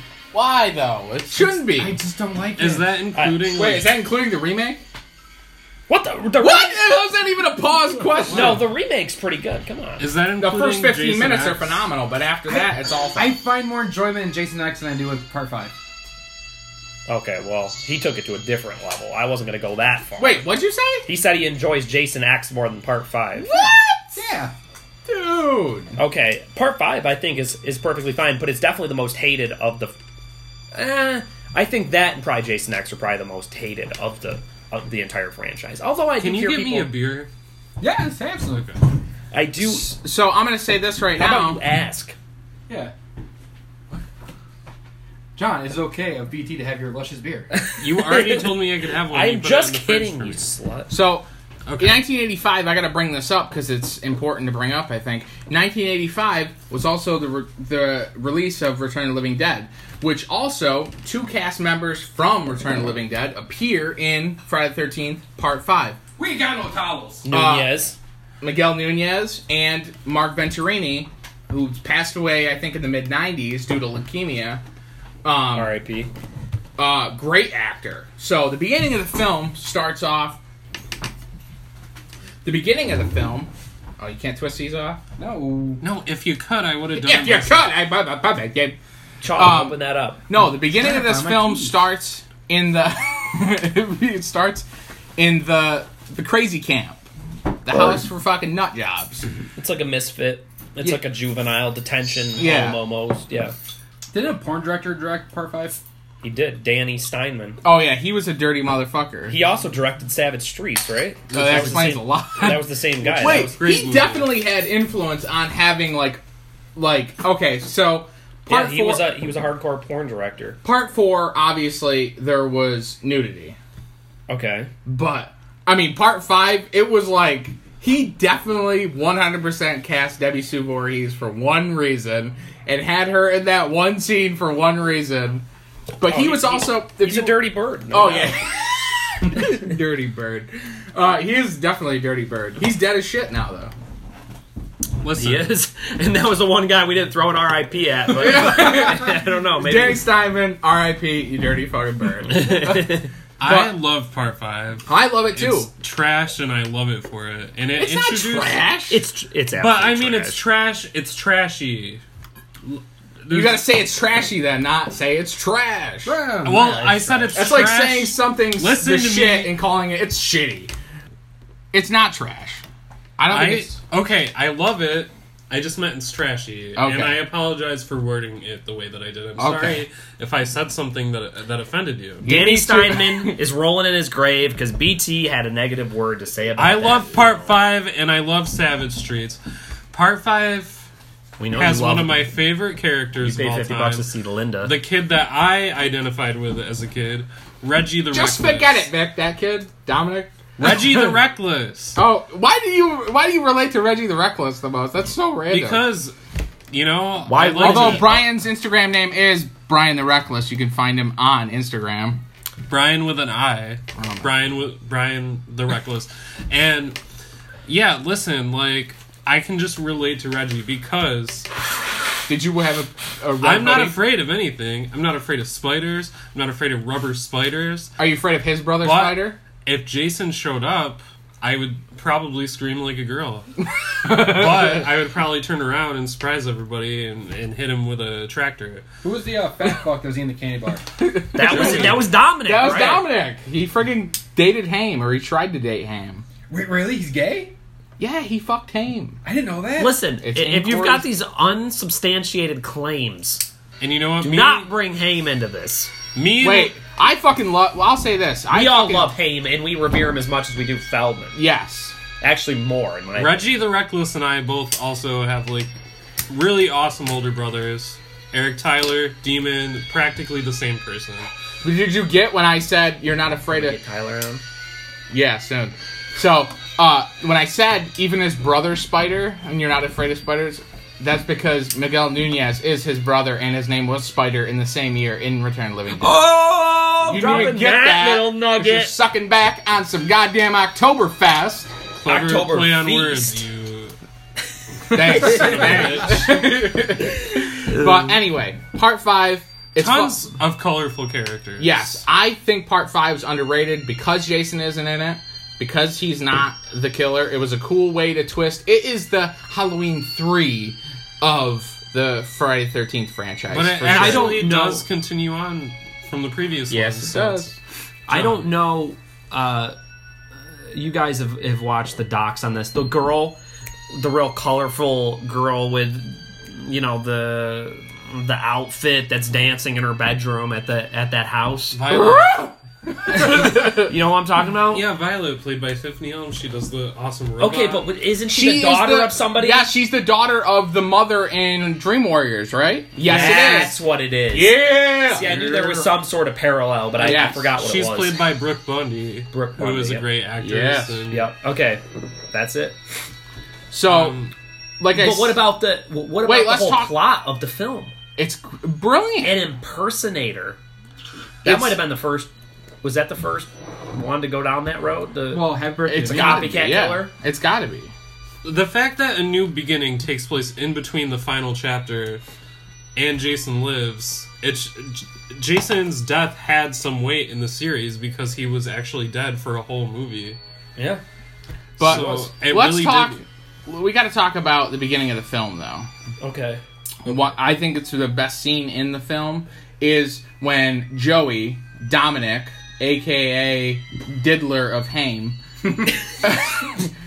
R.I.P. Corey Haim, because I fucking love Corey Haim. Corey Haim, Me too. and Corey Feldman are revered and respected in this household. I'll Fuck say you, it. Braskia. Brass nutsia. But either way, listen, that kill is so great. If I could relate to any character in the history of the franchise, it's Vic. It's fucking Mark Venturini's character who's just trying to fucking get some aggression out and chop some fucking wood, and he's got Joey saying, "Hey Vic, do you want a candy bar, Vic?" Like, He offered him a candy. okay, well, he's obviously pissed off and fucking hates the world, and he's trying to be punk as fuck and chop wood, and you're trying to come over here with your goddamn chocolate all over So your you face. take Get the the fuck candy out. bar and you're like, get the fuck out of here.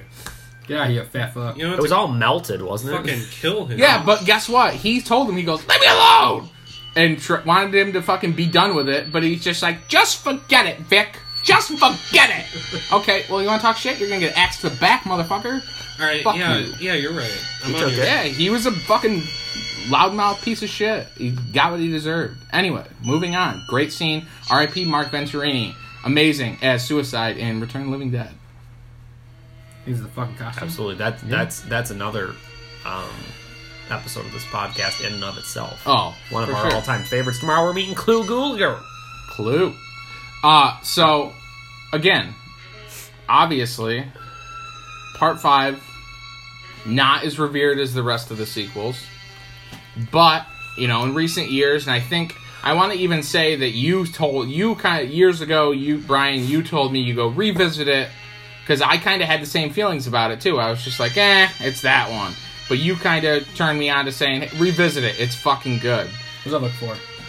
And revisiting it, I do fucking love it now, and it's definitely not my least favorite in the franchise. I'm glad I made a difference in your life. You did. Now listen, you big dildo. I want to know why you hate Part 5 so much. I don't know, it just rubs me the wrong way. Like, I just don't like it. Sean, I know you got a Friday the 13th Part 5 shirt. Fright Rags. Yes, but I can't talk about that shirt because I don't want to shit talk people on the podcast. That shirt's MIA. I will say Melanie Kinnaman, who plays Pam, You gonna speak up, or are you gonna fucking go her silent? tits are showing that entire last 20 minutes. Did you ever notice that? I guess no. Oh, She's, wow, yeah, I like, guess so. in the rain, with white t-shirt, no bra underneath, huge boobs. There's It's like two Tits. raccoons in Not the as bag. big as Debbie Sue Voorhees. She was giving herself black eyes when But she you know jumped what? rope, I'll tell you She's that. not a great screamer, I'll tell you that. Did anyone notice how bad her screaming is? And I'm sorry, Melanie. You're a beautiful woman. You're probably never going to listen to this podcast anyway. And I like you. But they should have dubbed your screams. That's not your fault. Oh my god. So, I mean, what else can we touch on in part George. 5? Favorite kill? Mine's obviously Joey, as done by Vic. Don't look at me. I don't remember this one much. Oh, well, I think you should have rewatched all of them before you did the podcast, Sean. Well, I'm sorry. I got a full-time job. Don't have time. Okay, you know what I like? It's very creative, is when, what's his name? Eddie. When Eddie stands against the tree after And finding then the Tina's thing on body, his eyes. and the leather strap Yeah, around his yeah, eyes. that That's is a great good. one. Yeah, it's such a creative kill. Yeah. Ooh, baby. Ooh, baby. Say what you want about Part 5, but it had some of the most creative kills. Yeah, no, Well, that- one at least that I I can think do. of right now. Just listening to Dahlia has made me respect it more. Well, how great is Miguel Nunez's character of Demon? You gonna get it, bitch! Like his whole character is amazing. Has amazing lines. He's just talking about like eating enchiladas, and his fucking asshole's gonna drop out. He's singing in the fucking John. It's all exactly like how Eric talks to Jen. And the Reggie, Demon, and Tina are basically me, Eric, and Jen. That's how I see it anyway. I don't know, maybe it's crazy. Oh my god. Oh yeah, but I forgot to say that Final Chapter was made for $2.6 million. It made $32.9, so almost $33 million. So that one did fucking awesome. Pseudo Echo, His Eyes, great song. And then Part 5 made for slightly less, 2.2, and made 21. I think, and that is So- a direct, direct repercussion of the fact that they But think about revealed that. it was a copycat. And I Right. think audiences Ooh. were pissed off. Oh, fucking Jason's not in it. The same way they were pissed off with Halloween 3. Probably made 4 times their money in the opening weekend, made $8 million off 2.2. So they already made they're making mad bank off it. It's the fact they even pulled in almost $22 million off a friggin' $2.2 million movie is no, amazing. For sure. Can everyone recall how they felt, or the first time they watched it, finding out Roy's the killer, and how they felt about it at the time?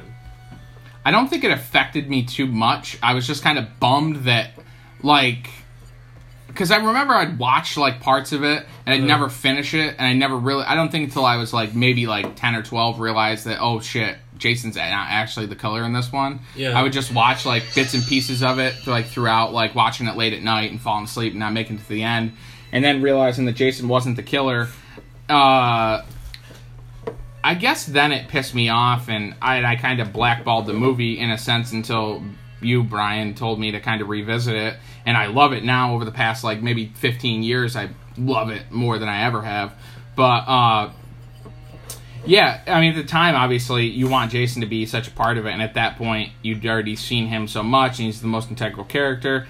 I thought John Shepard did do an awesome job. Oh yeah, as thanks. Yeah.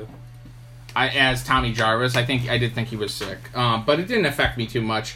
Overall, I mean, Honestly, my first impression when they had the big reveal, sometimes my short-term memory is terrible. The first time I watched it, when they revealed, I was like, who the fuck is that guy? Yes, Like, I that's didn't even put the pieces together. That's exactly what happened to me. I think I knew going into it that it would be like a mystery and Jason wouldn't be the killer this time.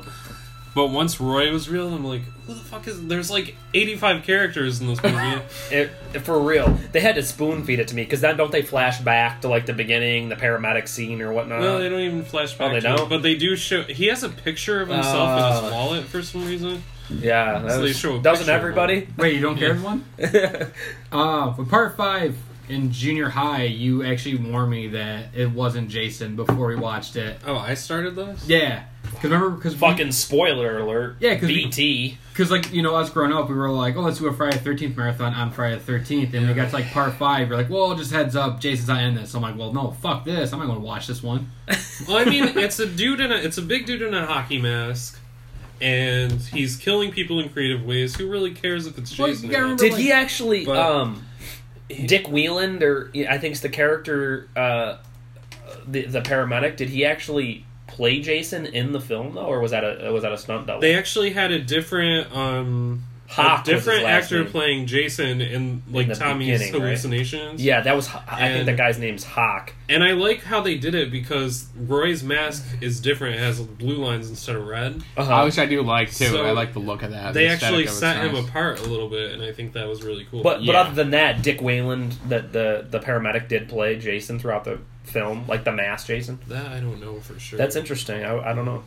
But we've said way more about Part 5 than we even did about Part 4, so maybe... I think it's because it's one of the least talked about It's, sequels. Yeah, it's like that's it's true, the black that's sheep of true. the franchise. It I really feel like is. 4's been talked about to nauseum, and So so have a part lot of them. five- 5, not so much. We will talk to you like you're a person. We love you, Part 5. What is what's the dude say when he's doing the coke in the car? I know she shows her tits and it's like, it's showtime, but what's the dude say when he's just like doing coke in the car? He says a fucking hilarious line. It's and I like a forget it. joke, like... Oh, wait, what the weather fuck? update, like Oh yeah. snow flurries Yeah. up your nose. You can do the accent better than I can. Oh. Oh, that. You're talking about the noise. Yeah. But yeah. Wasn't there? Did somebody die via flare in that film? Yes, Because that was yeah. a good one. that was my favorite kill in that film. I was that was trying to great. think, was that the scene? But yeah, with the flare, that was great. There was great kills. Probably some of the best kills in the whole franchise are in 5. Yeah. Arguably. I actually think that right there was Jason's best death. Like, I just loved it, where it's like impaled and then it's raining and the demasking. The fucking you know, the Scooby Doo ending. yeah, exactly. I loved it. Part 5 is probably one of the most fast-paced because there's literally, like, a death scene every Yeah. other scene. And when there's not a death scene, there's a jump scare. And when we don't have either of those, like, there's just some you have, like, Ethel or Reggie or Demon or some kind of, Was there a like, death scene really with a fucking colorful horn? character. With a horn. Like a party? Yeah, like a horn? part. Yeah. That's Part 7. Okay. We'll get there. On to 6, So- Jesse. One of my favorite entries in the entire franchise is Friday the 13th, Part 6, Jason Lives. It's an awesome entry. For sure. And CJ Graham, something man. we can all agree on is the soundtrack. Having 2 awesome Alice Cooper Oh, yeah. songs from Constrictor, both Teenage Frankenstein and He's Back. And Hard Rock Summer. And Hard Rock Summer. 3. And Fuck, you're right, Brian. And going back to what Dan said in the previous podcast, how like rock and roll music or punk music in horror movies go together like fucking peanut butter and jelly sandwich. Yeah, it's so... You got it goes- fucking The Cramps to fucking Return of the Living Dead, yeah. Alice Cooper with Part 6. Yeah, check out Inked Up Merch. My friend Dan runs Inked Up Merch. Awesome fucking horror merch. They just put out our Escape from New York all embroidered hoodie. Fucking sick. Check them out at... look, I'm plugging people's shit because I know. I just like support. He's got plenty of Friday the 13th merch, too. Yeah. He's got some cool stuff. Yeah. Good But man. yeah, he's at Inked Up Merch on Instagram, or Inked Up Merchandise at Instagram, and then Inked Up Merch on Twitter. Check them out. Awesome fucking stuff. Anyway, Part 6. I think, I'll say this, I think Jason has the best look in Part 6. I just love that, like that green, Well, and he just looks imposing, man. Well, because CJ Graham's chiseled like a brick shit house. He's to this day Or a shit brick house. He's- brick shit house. Shit brick house. not a brick- shit, not brick- a shit brick house, homie. That don't make sense. But yes. But to this day, and I think he runs a gym out in California. Yeah. He does something in the fitness industry, but he is ripped, and I just love the look he has. Yeah. Now he has those yellow leather gloves, and he's Yeah. got the freaking green button-up It's almost shirt. like he got a slight revamp. Yeah, He fucking robbed Kimes fucking... he fucking went to the Great Outdoor, or the I forget. He hit Bass Pro Shop. That's what I was trying to. I was thinking the Great Outdoors, but yeah, the fucking hit a Bass Pro Shop, got those leather gloves. Tom Matthews. Awesome as fucking Tommy Jarvis. Again, one of the best actors in the whole franchise. Brian, hit us with the details.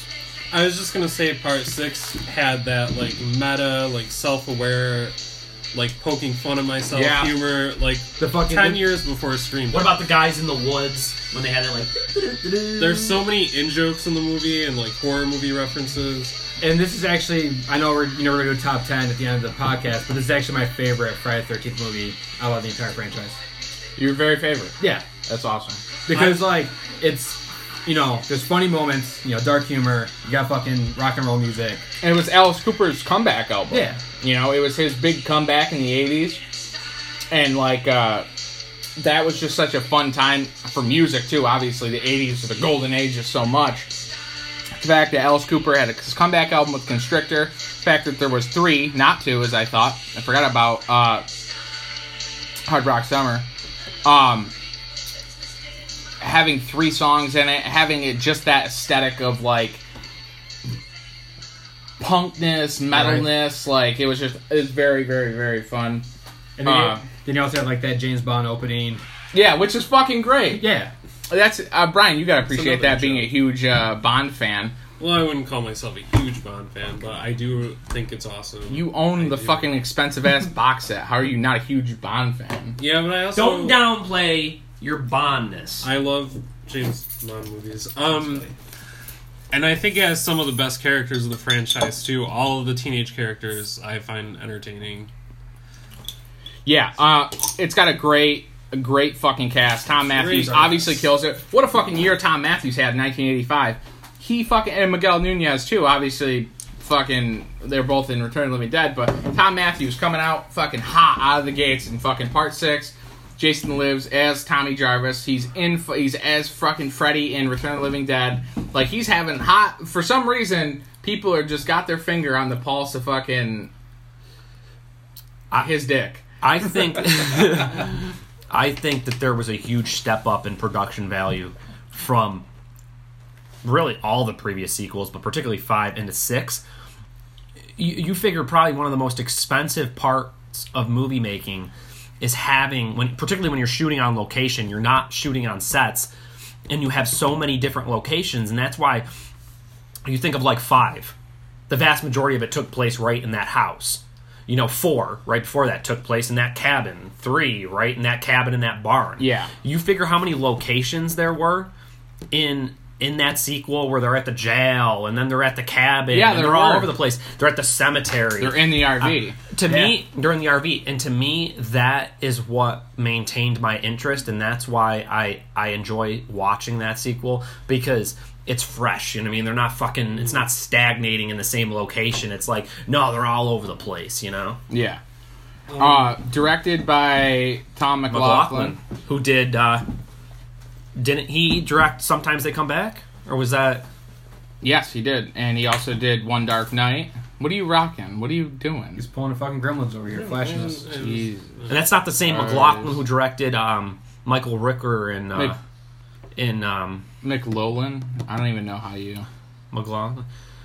What's that Michael Rooker movie where he's a serial killer? Henry? Henry? Was that a different McLaughlin? I thought that was something McLaughlin, but Sarah McLaughlin? No, he didn't. it was Sarah McLaughlin. But yes, Tom McLaughlin. It's Okay. it's McLoughlin. Yeah. McLaughlin? I don't know. Either way. The dude I- ripped it I've in that. always The dude said- ripped it in this movie. Anyway, he's got Laughlin, some 'cause it's directing. spelled like, Lori Laughlin. Oh, from Full House. Touche. I like it. I mean, he's got some directing chops for sure. He's Oh yeah, directed some good I films. mean, Sometimes They Come Back. Obviously, is fucking Amazing. Red a fuck. I love that opening shot of like the woods and the fog and like the moonlight, and you see like the dog chewing on shit, not literal shit. Stuff. Yeah, like Stuff. meat of some kind. You know what I'm talking about though? It's like the most atmospheric shot in any of the sequels. Yeah, and He was going for that like old Universal monster. Oh, he definitely was. And there's so many fucking and they're like the uppity business people who are playing the fucking hunt, capture the fucking nerd fucking game, whatever you want to call it. That's funny because those kills are hilarious. Mm-hmm. I'm trying to think. Where the red light goes, ya bang. Oh my god, there's so many great one-liners in there too. And obviously the fucking what's the dude's name? The cemetery keeper. I don't know his name, but I remember the scene was what do you think I am, a whole fart? No, he's just you think I'm a fart head? And then the fucking scene cuts, it's a bunch of kids yes! that is Court. Hilarious that there's a guy named Court with a curly-haired mullet. Amazing kill. Favorite kill in the whole movie. What is that? The sleeping bag? No, that's part 7. Oh, I'm jumping the gun. Yeah, I love now that. you're starting to get lost. I love that. No, that one. No, Court is the curly-haired, curly mulleted headed, Ripped jeans. super ripped jeans, like worse than Wayne Campbell. Ripped jeans, who's trying to like teach the kids like what the like Boy Scout shit, and he's just oh yeah, you put the rocks in the fucking thing, and like yeah, so that's pretty much like making shit up. Yeah, I love that. And then the son comes over and knocks him over, so that he was already here. And Squire's wife or whatever. Yeah. It's a fucking amazing character. But best kill, knife in the head with Teenage Frankenstein ringing out and the fucking RV flips. Amazing. I like. And what an inconsiderate prick Court was. The girl's trying to friggin' finish, and he just as soon as the lights go out, he's done. What a dick. Yeah, she's like, keep on going till the song ends. Well, it's a 10-minute song. Yeah. What the fuck? Who listened to fucking In-A-Gadda-Da-Vida? So, my favorite death might be, and it's in the same scene, is when Nikki, he bashes her head through the mirror, and there's an imprint on the outside of the RV of her face. No, that's great. Don't let it get quiet, guys. You gotta keep... I know, I was thinking, shut up, fuck. But I think that goes back to the production values. That can be, once you start doing any sort of special effects, it's costly, you know? Well, this one was made for $3 kills. million and made less than any of the previous ones at $19 million. Really? But again, I think that is a product of the fact that the previous one didn't have Jason in it. Yeah. I mean, obviously now it's revered as one of the best sequels in the franchise, but even still then, you're making a film for $3 million and it makes 19. You're making your fucking nut back. Yeah. Plenty back, you know what I mean? Yeah. So, I mean, even though this one wasn't as successful money-wise, they spent more money and they made less money, but still, that's still a killing. I mean, to make something for a couple million and then, gross 19, that's still fucking and no great. pun intended, but they're keeping the franchise alive. Yeah. By creating another successful sequel, and then it's all about, okay, what's going to come after this? What's the next one? Yeah, and another cool kill is the sheriff getting fucking bent in half. Yeah. Bent in half like a fucking card. Freddy versus Jason ripped that off years after the fact. And then another thing I like is like when he crushes the fucking deputy's fucking head and like all the snot's pouring out of it, so when the sheriff fucking gets his dick knocked in the dirt, he fucking turns over and sees like the fucking like green snot shit coming out of his crushed head. Grossed me out. Yeah. See, so many iconic moments in that film. The fucking one of the best parts is when fucking Horseshack is there with fucking Tom Matthews when they're fucking bringing him back to fucking life. Oh, in the cemetery, Yes, that's fucking great. That's the opening scene of the movie. So fucking good. No, we have to dig him up. I have to see. I need to make sure. And it's just like that resurrection scene is awesome, where the bug, the worm or whatever, the maggot, and then his eye pops open. Yeah, it's great. That's such an awesome way to bring the Jason character back into the fold too. Like. And then we were People talking. People had to have been cheering. We were talking, the James Bond opening where he fucking Jason walks onto the fucking screen and circles. How fucking awesome is that? That so actually, adorable. this podcast is given me a greater appreciation for Six than I even realized I had. Yeah, it's great. I mean, it really is. I was disappointed that CJ didn't reprise the role in Part 7, but everyone's on Kane's dick. So. Everyone wanted to get a juggalo in there. So. But 6 really is such a fucking blast. And I'm trying to think. Another scene that always made me pumped was the ending scene where Tom Matthews is obviously in the fucking Tommy Jarvis in the fucking boat. Like he's fucking creates the lake of fire. Like that's such a and then of course Jason fucking gets brought down into the lake with the fucking which is great. really great cinematography. I feel like that murky water. The whole and then movie he's looks like- great. Yeah, it really It does. looks amazing. Didn't It Tommy looks Jarvis much- call Jason fucking Megahead during that scene? Yeah. Megahead, yeah. It definitely looks a lot bigger budgeted than Yeah, it 3 does. million. Part 6. It's the only one in the series that actually takes place at a functioning camp while the kids are there and everything. Yeah. Yeah, there's you're like right. that shot that there's the blonde haired little girl was like in her bed. Wasn't it like Jason like walked by the window or some shit? Yeah. That's funny that you mentioned that because you're right. For a franchise that centers around summer camps, there's literally never any kids except for that film. It Yeah, seems so like. it's actually fun that this one... That's another thing that I always liked about this one was there was actual kids at the camp in this one. Yeah.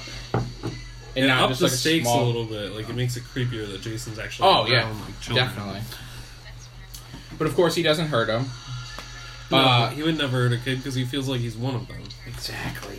So, I mean, obviously, kind of touched on everything on part 6. We love it. We revere it. Moving on. Tom Matthews is hot. Think so? Still. Yeah, you guys got to talk about the females you find attractive because now I'm starting to feel Okay, like the females feel are attractive? pervert in The- the You movie. are a pervert, though. Tommy Jarvis I know, is that fucking just love fits interest you. in part 6. I find her gorgeous. You find her gorgeous. Yes. Who?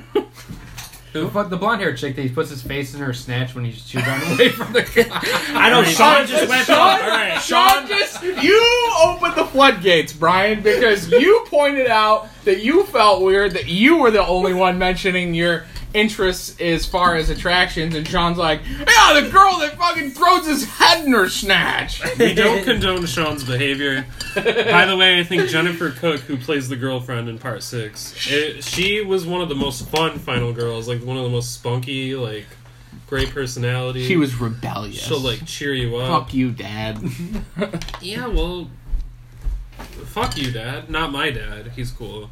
But, no, and I also want to say that Sean's the only person past 1981 that's used the term snatch. Well, come on, have you seen a Rob Zombie movie? Do they use the word snatch? Obviously. I'm pretty sure Ryan White has. That's Sean- a kind of an... Sean learned English from the Rob Zombie films. Oh my god. Holy shit. So, moving on to part 7. Jason versus Carrie. Don't ever... Fuck Carrie. Jesse hates Carrie. I don't for some hate reason. Carrie, I just think it's You hate not great. But at we're all. here to talk about Friday Yes, the we are. 13th, Part 7, The New Blood, which has my personal favorite poster of the sequels to Friday the 13th. I can't even picture it. That in my is head. great. What is it? Half her face, half the mask. Oh yeah. It's like a knife in the Because in my head, all I'm thinking of is that awful, the DVD where they fucked all the artwork all Yeah. up on the DVDs. Yeah. Yeah, that was lame. Which I don't know why you would do when you have such iconic So, original art. actually, London 1888, another cool company, released a couple Friday the 13th ago, a New Blood shirt hoodie poster. Oh really? Which I have in the front pocket of that zip-up hoodie has Jason's face unmasked, which is obviously very iconic in the film franchise, Yeah. which I love, and it has him, underwater and the fucking thing on the back. Awesome fucking thing. They make awesome stuff too. Check them out. If you haven't heard of them, they're called London 1888. Anyway, but yeah, this is when they really introduced the more supernatural, I mean, obviously, it wasn't very believable that he's been, hit with a fucking machete in the fucking shoulder. He's had his head fucking cut into with a machete by Feld Dog. And then he was decomposing in a grave. He was for however decomposing long. in a grave. So obviously, we've entered natural, the supernatural elements prior. Yeah, he's the Walking He's a Dead. zombie. All bets are off. Yeah.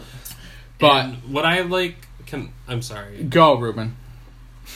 I like that they brought something different into this one without like shitting on any of the old stuff, because we have the classic Friday the 13th elements that we all love, but we also have this telekinetic girl, psychic. She's telekinetic and psychic, and it was an interesting like subplot. No, it definitely was. And I think she was the strongest final girl since Ginny. Yeah, I mean, she had something to combat him with. She wasn't reliant on strictly, humanistic. Brute force. Yeah, brute force. She had telekinesis And that it fucked was- with her and Bernie from Weekend at Bernie's, aka Terry Kaiser. What a dick he is in this movie. He is a vicious dick suck. And what great hair Tina's mother has. I think that's probably top, right up there at the very top of that franchise for me. The hair? No, not the hair. New Blood. Oh, I agree. Should we do top hairs in the franchise? I just think it's so well done. It's one of my favorites, definitely. So, I think, obviously, it's an introduction of Kane Hodder, too, which a lot of people revere him as the Jason, which he did bring something to the role that put him, I think, above other Jasons for a long time. I mean, but because he did 3, 4, what was it? 1, 2, 3, 4 straight films. Yeah. He's obviously And was considered in talks for, I guess, for that was the spec. Oh, Freddy versus Jason, and then they fucking Ronnie Yu replaced him. But I have to pee real quick, but the part 7 talk is not going to finish before I come back because I It have more to may. say. No, you can go ahead. So, what are your thoughts on... Watch it. Don't be knocking shit over. no, he just threw his Dr. Pepper on the ground like Oh, Toby like- Hooper on the set of Texas Chainsaw. Jesus. Bowling the goddamn Ruben Studdard China shop. Walking around with that friggin' Ruben Studdard leather jacket he's wearing. What is going on with that leather jacket? I don't know, man. 8:30 Jesus at night, guys Christ. rocking a freaking leather jacket. Anyway, so what are your thoughts on Kane Hodder? Where does he sit as your favorite Jason? The incarnation of Jason, where does it sit? Honestly, I it's sacrilege to say it about anything negative to Friday the 13th fans about Kane Hodder, but I definitely, there's several other people that come to mind for me right off the bat that I prefer Over Kane? over Kane. Yeah, John? Is Kane your favorite? Kane's my favorite. I love how you asked me that as I'm eating a cookie. Sean just fucking downed 13 cookies on Friday the 13th. But no, I like Kane Hodder a lot. Maybe, I don't know, because I met him. It's the only Jason I've ever met before. Same here. Remember, we met him, Yeah. 09, Yeah. Cincinnati. Remember he told me he was going to, fuck me up? Yeah. Because I was, staring at his money, but I was, zoned out. He's like, yo, that's my livelihood. Don't be fucking staring at my money. No, it's funny, because we're in line, I'm, zoned out, and I come back, and next you know, he's, in my face, he's like, I don't care how big you are, I will fuck you up. And I'm just like, oh, shit, fucking Jason is going to kill me. While wearing a fucking Frozen t-shirt, not the Disney movie. Where does Kane Hodder sit for you as far as your favorite incarnations of the character Jason? Is he up there? Is he your number one? What's your deal? What is my deal is the question. Kane Hodder's not my favorite. He's not my least favorite. I have trouble, Not your favorite. Who is your favorite? I have trouble ranking the Jasons. I'm going to go with CJ Graham over here for me. And you know what about CJ Graham and I mean no disrespect to Kane Hodder, correct me. This is an actual question, not me trying to be a dick. Did Kane Hodder do anything different than what CJ Graham did? Because to me it always seemed like CJ Graham started. CJ Graham's actually physically more imposing than Kane. He's bigger than Kane. I think started the way that Jason was played. In my opinion, I think CJ Graham did bring something that I think Kane ran with as far as how he portrayed him. Mm-hmm. So I agree with that. But at the same time, I feel like CJ Graham didn't have that same... He played it kind of like average speed. He wasn't really walking slow. He was kind of walking with a fast pace somewhat. Kane Hodder made it, he created the on-running joke that Jason's fucking walking slow as shit and he's still gonna fucking catch you. But I think that also incorporates the supernatural element. Yeah. You're running. Are you gonna make it? You look like you're fucking half dead right now. No, it's just I've got this cold. I'm sorry. Oh man, I didn't know you had a cold. I'm sorry. Calm down. I'm fine. Fuck you. There you go.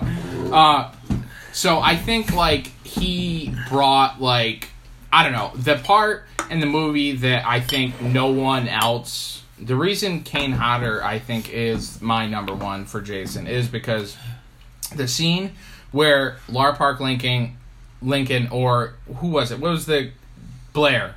Jason, what was his name? David Blair? Kevin Blair. Kevin Blair. I think David Blair's the fucking magic guy. Yes, that's David Blaine. When he gets his mask knocked off and he kind of looks at him and he takes that deep breath and goes, like pissed off. That's when I was like, that's something we've never seen before. We've never seen actual, with his mask off, able to, and not that you could really see Kane's fucking face, but the fact that you could see him frustrated. They're like, these motherfuckers. Well, Yes. CJ Graham was unmasked in the grave, and he did have some.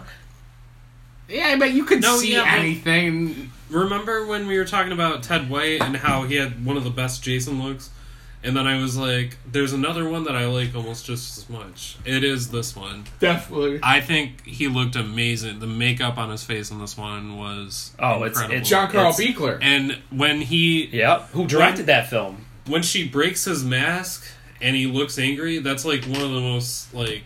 Wait, did Buechler do anything for special effects on that? Who did the I special don't know if he did the effects on special that? effects, but he that's definitely where he he started. definitely directed that film. I know Yes. He directed the shit out of it. Yeah, he did. did. That is... I know Buechler, if I'm not mistaken, did the designed one of my other favorite horror sequels, The Dream Master, Nightmare on Elm Street. He designed the Andros Pizza. He Yep. did Linnea Quigley's Chest of Souls. He was the guy who created those effects. So he's a master. And didn't he fucking do like Troll and some Yeah, he other directed- random shit? He directed the first Troll. He Yeah. fucking did Troll and yeah. He's gonna be at Rock and Shock. He's gonna be in Mass this weekend.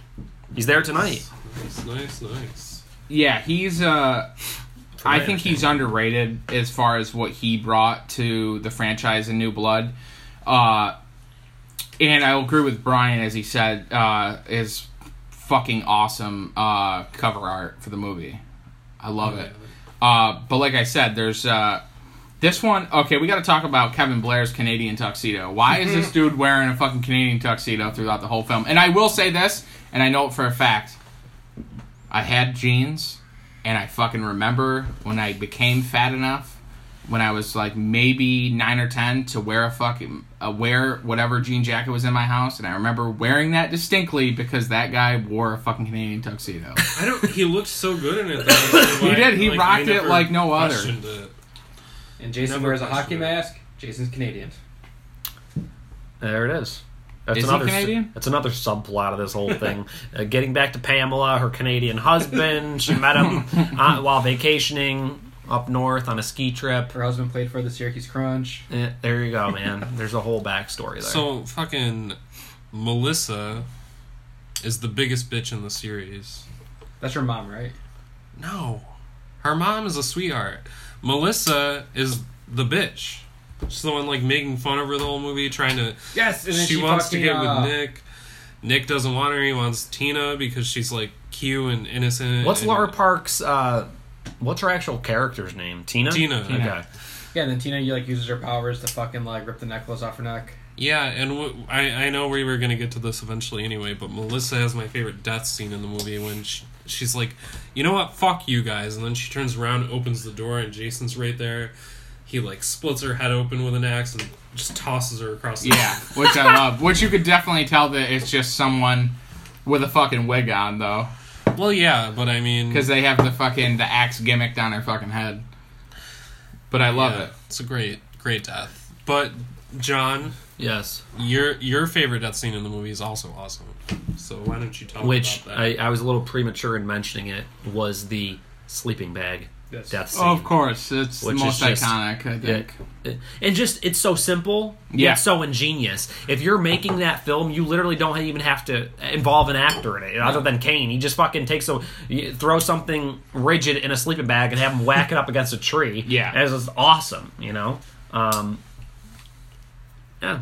What? You also- I think, was it Brian that always had this cool photo of Kane from that film Yes. on his wall in Actually- his basement room? Yeah, when you had, the circular Yeah. blade thing. What do you call That that? was set. a That weed was set. whacker? No, it wasn't a fuck. What kind of fucking weed whacker does that? That is, I'm trying to think of the actual That's a name for it. buzz saw or some kind of saw. Yeah, it's for whacking weeds, though. It is. Yes, it's for more like an stick over dramatic way to whack for movies. fucking like sticked wooded shit. You know what I mean? Well, the way Sean's talking about it, I was Like vines fucking and shit. picturing like whack the weeds down by the lake. You know, No, it's for Talking like about- vines and shit. You're you know talking what I the mean? jungle. Yeah.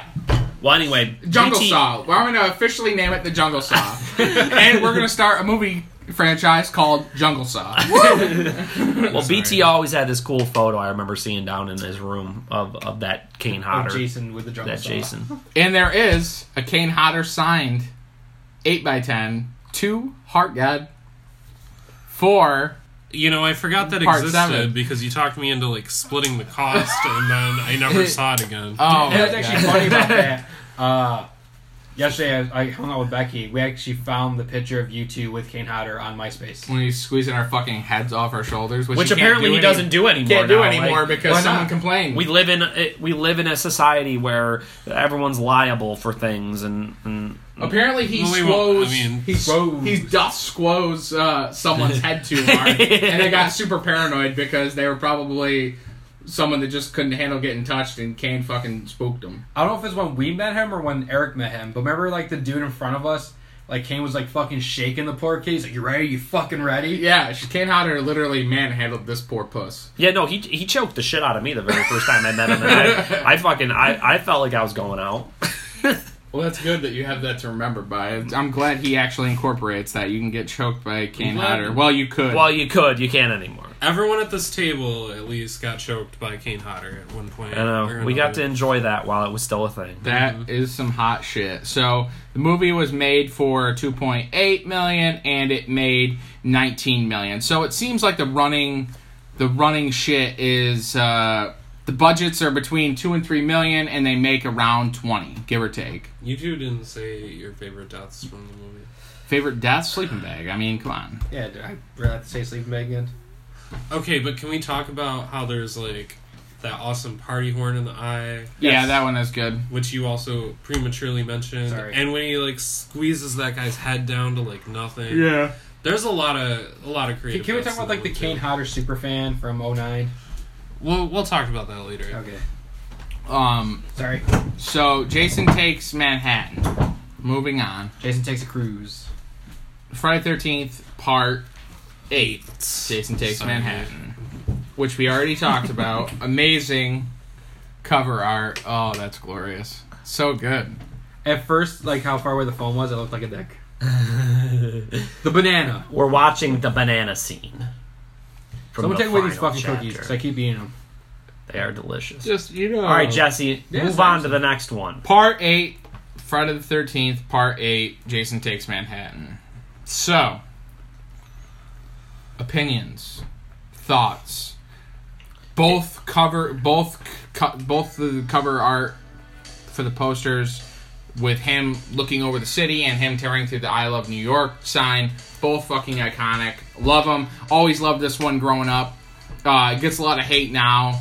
I always loved it. I As thought a it was New great. Yorker, it's sort of just for that reason. It's sort of Yeah. near and dear to my heart. Not saying obviously we live in Crystal Lake, but just the fact that it's like, hey, you know, this is New York. This is our home state. I always Even loved though it for was that more reason. like in to the city. New York City. It's but true, still. but Favorite scene, when Jason kicks the fucking boombox.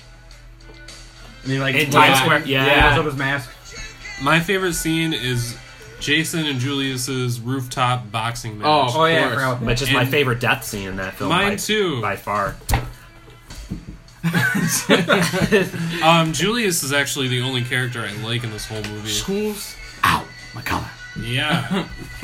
I thought that was great. And if you see him around, he fucking brings his decapitated head to conventions and Nice. stuff, which is pretty cool. But I would say it's, like, my least favorite, like, Jason face. Why? Because he's got a new mask on? No, like but when the he- when the unmasking the at the unmask. end where it's all awful. He kind of looks like a fucking Muppet. Yeah, Yeah, he Yeah. definitely does. that's terrible. Can we Going talk- from part actually- 7 to that, Yeah. like it was a pretty big letdown. Yeah. Was there a significantly lower budget though? Where'd you turn that fan off? They just had to spend most of the budget on like the Times Square scenes. Well, You know, Jesse's gonna look up every budget. So, Can we talk about how his mask was broken at the end of part 7? Yes. So he gets a new mask from this kid at the beginning, and it still has the cut. the cut from the axe. Yeah.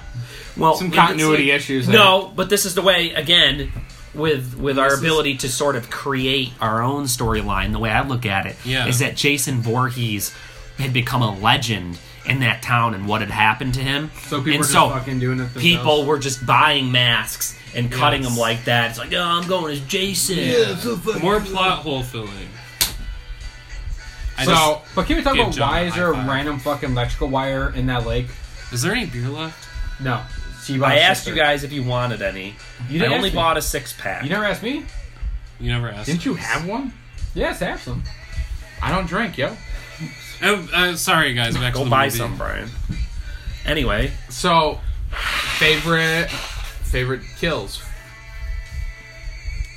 Nothing. You're gonna Julius stare- getting his head punched Yeah, off. Okay, in the yeah. action You said it was your scene. favorite scene. You said it was your favorite kill. I think that Yeah, we did one say of that was our the favorite. best, Well, suck like each other. as far as cinematography in that film, I love the dance floor scene on the ship. Yeah. where like with the lights, like Right. it's got a really iconic look, and memory comes through. To me, that's awesome. Which is kind of shocking that they had a couple nice scenes in this because it does look like a fucking TV movie. Bad. What's the Oh, budget? explain this one though. When she's in that dance room and there's like doors all around her, how is it that when she looks, burps? literally just looks at each door, Jason's already Like I standing fucking there? smell it. $5 million budget. Really? It only grossed $14 million. But I guarantee you, like you said, probably a good chunk of that budget New York is City. being on Is for- location yeah. to shut down the one of the meccas of this country. Like you literally would have to shut down portions of New York to film. Yeah. And that's what for me always comes to mind when I think of Jason Takes Manhattan is what could have been. Because when they tell you the original script and the original, that was the whole film was really supposed to be in New York City, and they were gonna the fucking Statue of Liberty, the Empire State Building, all the iconic locations in New York were supposed to be featured in that film, and they just didn't have the time, they didn't have the funds, Right. So it just got cut down to like a few the subway, which is great, in Times Square, like you said with the boombox, Sean, but it's just, to me, it's like, whoa, what could have been if that actual script could have translated to screen. Which is funny. I talk about how, like, you know, how they closed off Times Square and shit. Like, I know I'm jumping off into a different movie, but like talking about Ghostbusters, how they like literally blocked off like one section on the road to film like the Dana Barrett scene where the Ghostbusters go into the apartment building. Apparently, like that one strip of road when they blocked it off caused like so much like backed up in traffic. So it went from like a 1 hour drive to like a 2 hour drive to get to fucking work. There's serious implications for a city that never sleeps, if you will. There's constant traffic. There's constant movement in that city. Anytime you're there, Times Square is just as alive at 1 o'clock in the morning as it is during the day. So. Well, to film those things, I can just imagine how costly. Particularly, everyone wants to stop. I want to see what's going on. It's not like Jason was known to everybody. You can't have fucking 6'8" Kane Hodder, or however how big he is, walking around Times Square with a hockey mask without stopping everybody. Something that was cool about this film too was they did a lot of promotions. Obviously, it's 1989, so the Arsenio Hall show That was was on. 89. Great clip. He does. Kane Hodder does the Arsenio Hall show in full. And when we getup. say does, he just goes out there and says something and doesn't say Yeah, anything. which is funny because he plays it straight, and like Arsenio Hall is like hilarious in it. So like it's obviously at the mecca of like MTV, and like obviously it's Friday the 13th. The character of Jason Voorhees is huge at the time. That's why they kept cranking these out. Like obviously the movie didn't triple its profits at that time, but it's still making money. It still made money. It made its money back, more than its money back in opening weekend.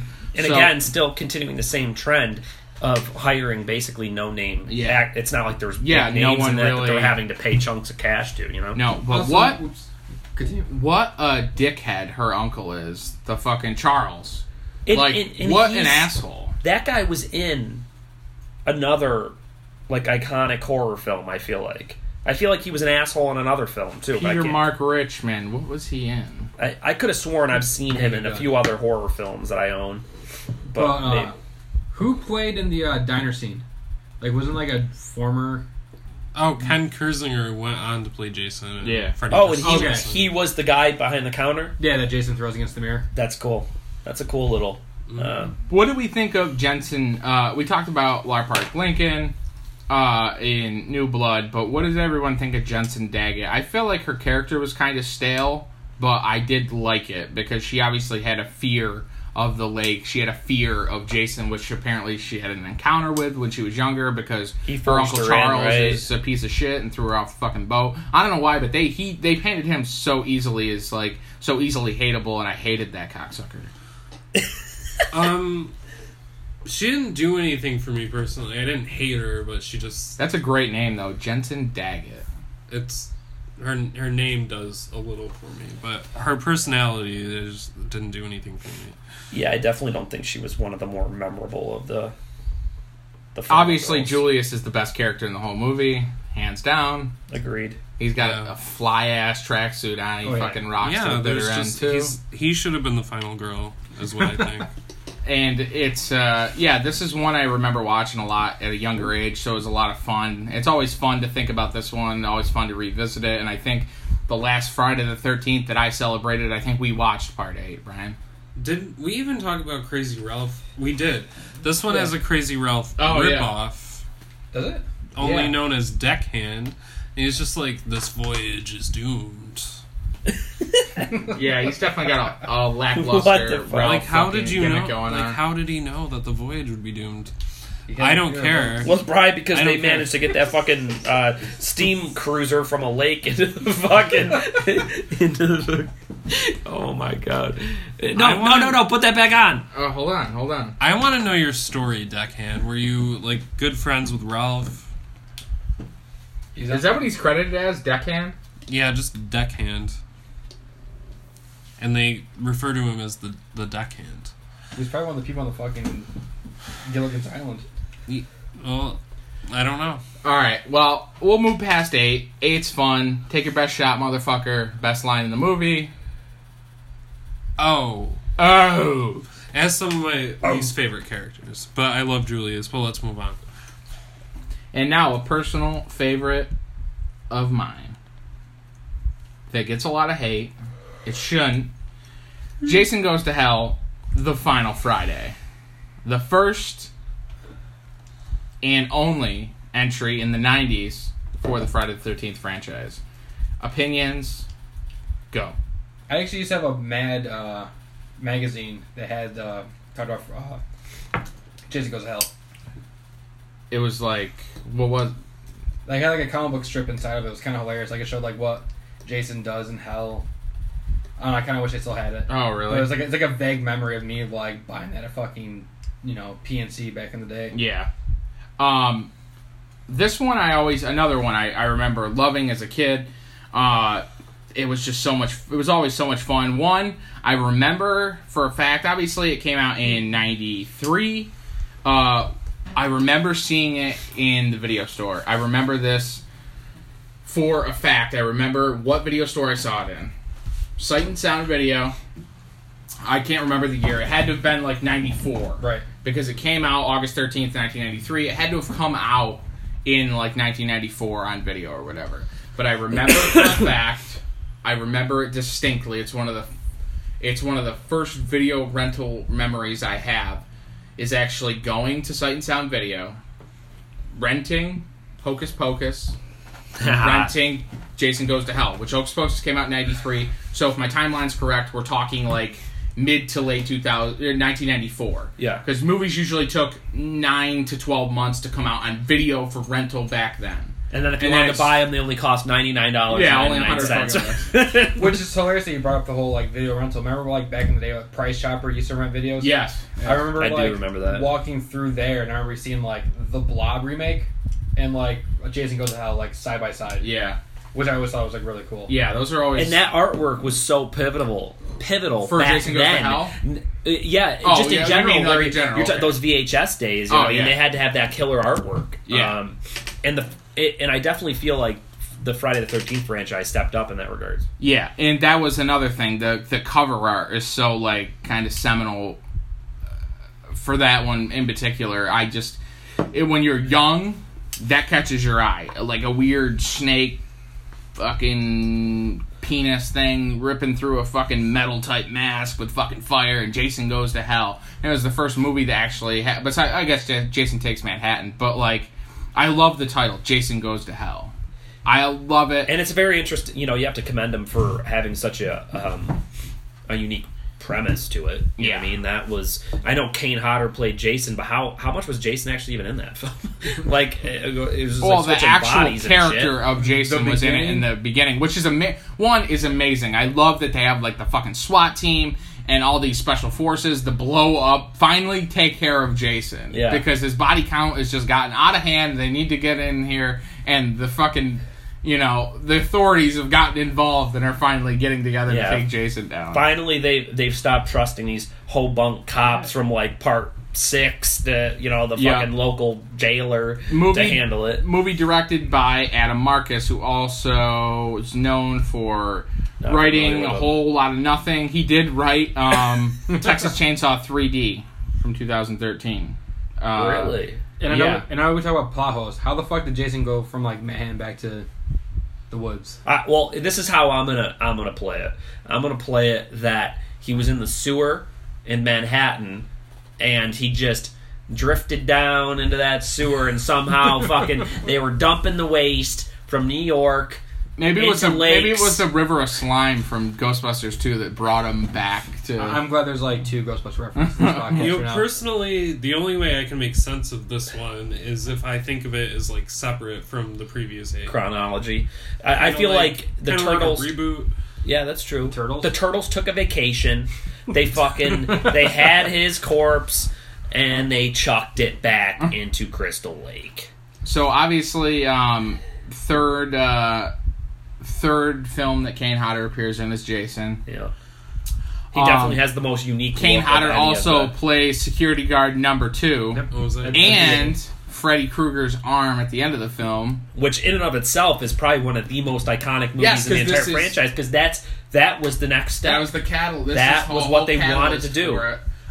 So this is obviously the first installment of the franchise that's a New Line film, too.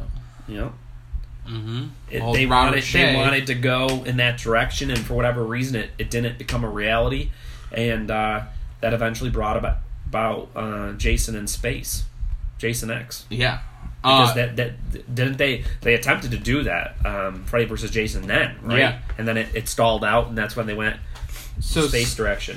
Let's talk about the Diner family. You got Ward, the son, who looks like me if I gained a little bit more weight and had longer hair. Awesome character. You have... of course you'd say that. It's like me. Fucking best character in the whole film. The Joey B and Shelby characters. Shelby playing the male by Leslie Jordan. Oh, come on now, baby. Watch your language. That guy. Yeah. And then fucking, of course, the Rusty Schwimmer, I guess is her name. David Schwimmer's sister. Is it her sister? Is it her sister? Is it her sister? Is it Ross? Is it Ross's sister? Her sister? I don't know if Ross is her sister. I just made that up. But either way, that couple's like hilarious. That like it's this like full figured gal that's dating like a little Weasley. Like, oh, come on now, baby. Ow! Like that guy. He's been in like a lot. I think he's been in Elf number 7 in fucking 12 different Christmas movies. But let's talk about the concept. Is actually, I think that's when they stretched a little bit more. You're quiet during this. You're not a Jason Goes to Hell fan, are you, Ruben? Well, before you went around and asked each of us what he's we texting thought. over here. Yeah, I'm asking Eric. Isn't he supposed to call into the podcast? Yes, he is. Broken phone, number 7. Jason Goes to Hell is my least favorite of the franchise, but before you jump on my fucking cock, I don't... It's a lot of dick talk today. I don't hate it. That was later, BT. It's not one of my favorites at all. And I actually do... This is another one where I sort of, like, don't care much for any of the characters in it. Except for, I think Steven's cool. He's like an unlikely hero type character. John D. LeMay, great. And obviously, Creighton Duke is one of the best characters of the entire franchise. I'm going to say 2 words to you.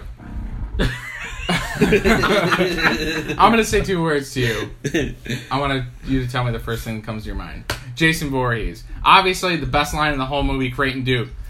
When I think Jason Voorhees, I think of a little girl in a little pink dress sticking a hot dog through a donut.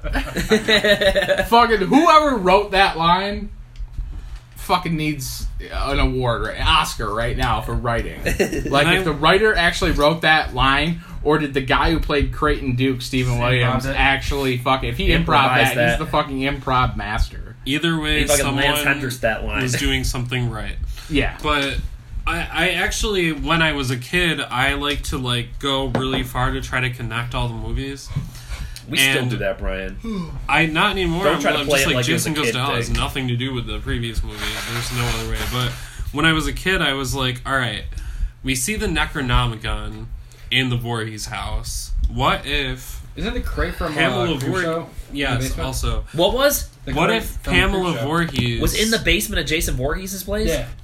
No one I never cares fucking about my childhood theories. No, Yes, I want to hear go. about You it. saw the He just Necronomicon. dropped a major Easter egg that I've never heard of You before. didn't know the crate from Creepshow was there? Not And really. the- I've only watched that film a handful The of times. playset or whatever from the Birds, the jungle Jungle gym from the Birds is there, but the Necronomicon's there. Okay. And so as a kid, I was like, all right. So what if after Jason drowned, Pamela Voorhees used this like Necronomicon, the Book of the Dead, to try to resurrect her son somehow, and then through that he became like Supernatural. supernatural, And it wasn't the demonic. lightning that did it in 6. It was actually her spell. Yeah. All right, But I'm just saying, that's what I thought when I was a kid to try to connect it. Now I'm just like, all right, this is totally... They're doing their own thing with this. I respect that, but... So the Jason... Now they've broken it down that Jason is an actual, like, evil demon entity. Yep. But Creighton That's- Duke just, like, drops this, like, oh, Jason changes bodies. Needs like, to be reborn. Well, what does he say? Jason changes bodies like people... What is the line? I don't Change remember. their underwear. Something like that. And it's like, how is that a fact when I've been watching 8 movies and Jason's just always been in his own body? They're just having fun. But You that's know why what I mean? think I I get think it, the but that's irony why I think of it as a separate entity from the other. the irony of the fact that everyone is sort of in love with Kane Hodder's Jason is the fact that 3 of the 4 Friday films he was in are universally shit on by everyone. Everyone, That's other true. than 7, everyone shits on 8. They shit on Jason Goes to Hell and they shit on Jason X. Yet everyone fucking jumps on Kane's dick like he's the ultimate Jason. It's like, dude, 3 out of the 4 films you were in sucked. They don't suck. They don't. But They I mean- suck in their own right. But I mean, by They suck almost as much as Kane with those high-heeled shoes on that he Black wears. Christmas by popular opinion, You son of a I'm bitch. just kidding. I love Black Christmas. I know by you do. popular opinion, 8, 9, and 10 are the least liked of the Yeah. franchise, along with 5, and 7. Even like that's kind of love it or hate it for people. I Yeah. love it. So I it love it too. We all love it at this table. made for $3 million, made almost 16. So it did a little better than It cost a Takes little bit Manhattan. less to make than Yeah. Manhattan, yeah. you know, Kill it. and then made the same amount, right around. Yeah, right around, not far off. So yeah, it's a fun film. I always loved it. Can we talk about the fact that like the demon Jason thing crawled into like a dead woman's fucking vagina? Favorite kill. Let's ignore what the fuck I just said. He does that. Yes, Sean. that's the demon. The demon of I Jason. know, but still. I'll go last because mine might be the same as someone else's. Favorite and I can think of a different one. Kill. Pick someone else. I gotta think. Okay, it's when they're having sex in the tent and Jason like impales Oh, her on that yes! thing and then like lifts it up and splits her right in half. Yeah, that's I'm- even fucking rules. Yeah, that great special effects. Now- scene. I would say that it's Jason getting blown up at the beginning, but technically, it's not a real kill. because he doesn't die. Oh, So with that, I will go he with body snatched. After Shelby's kill, where he sticks his fucking head in the fucking fryer. No! that. Sticks his fucking... Listen, after this, that's the Friday film I want to watch. Yeah. It's one of my Oh, least watched entries oh, we in gotta the watch franchise. Sticks his head in the fryer, and then fucking just tosses him. But also, another cool fucking scene in that is when Ward walks out there, like, all fucking Eddie Vedder, like, he's like, hey, I got my flannel tied around my waist. fuck you, hey. He's holding the gun up, and Jason just grabs it. Well, he's the fucking reporter that's diddling fucking Hoosier shits. And sticks his hand out, and Jason just breaks his fucking arm. I love it. Just show it. But obviously, what's your favorite kill? Do you need to rewatch it before you can? I do. I need to reassess because I'm not gonna lie. There's definitely certain films in that franchise I've watched a million times. 1, 2, 3, 4, 6. But then there's certain ones that I really honestly have not watched nearly as much. Jason Goes to Hell, one of my least watched in the franchise, and so is Jason. Jason X by far my least watched out of any. I'll agree with that. And it's taking an iconic character whose background we know and then turning into like a sci-fi. I think that's people's issue. If that was a standalone film, it might be thought of differently, but you're taking just a slasher film and making it into like a science fiction film, and he's in space, and that's when it really jumps the shark, man. It's like anytime you go into space, you're done. Like Hellraiser and fucking Leprechaun, yeah. So one part I love is the end where all the souls are flying in and fucking out, and the demons come up from under the fucking thing, and they're bringing them down to hell. So obviously, they bring them down, and it's one of the best closings of any movie in horror history. I love it because they finally, and you roll your eyes all you want, Brian, fuck you.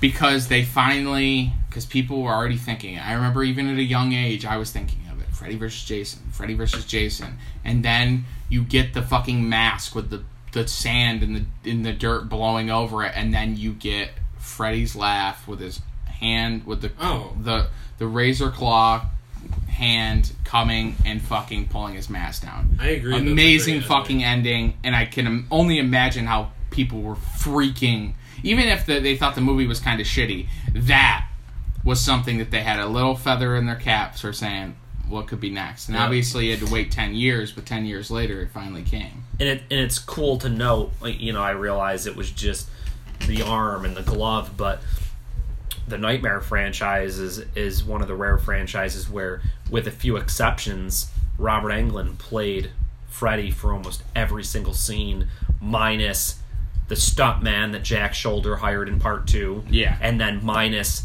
Michael Bailey Smith, who played Super Freddy in Dream Child, but for the most part it was always Robert Englund. So kind of a cool little side note that Kane Hodder donned the glove for that one last scene.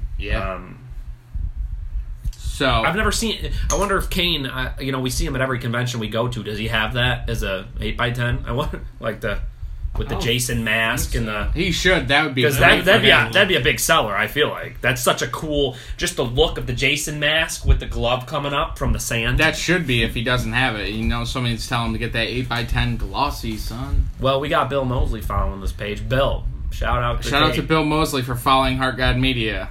Love Bill Mosley. Bill Mosley, support you, Bill. So moving on, Jason X, 2001 it's credited as, but it was not released until April 26, 2002. I got nothing to say about that film. I saw this at the West Room Drive-In. It's supposed to be super stupid and campy, and it's a throwback. We won't spend much time on it, but Brian, what are your thoughts on Jason X? I enjoy Jason X. I recognize that it's not a great movie, but I don't think it was made to be. Yeah, like Jason Goes to Hell, I think of it as separate from the rest of the franchise, although it starts out just like Jason Goes to Hell in Crystal Lake, and it's not like they totally forgot that Jason came from Crystal Lake, you know what I mean?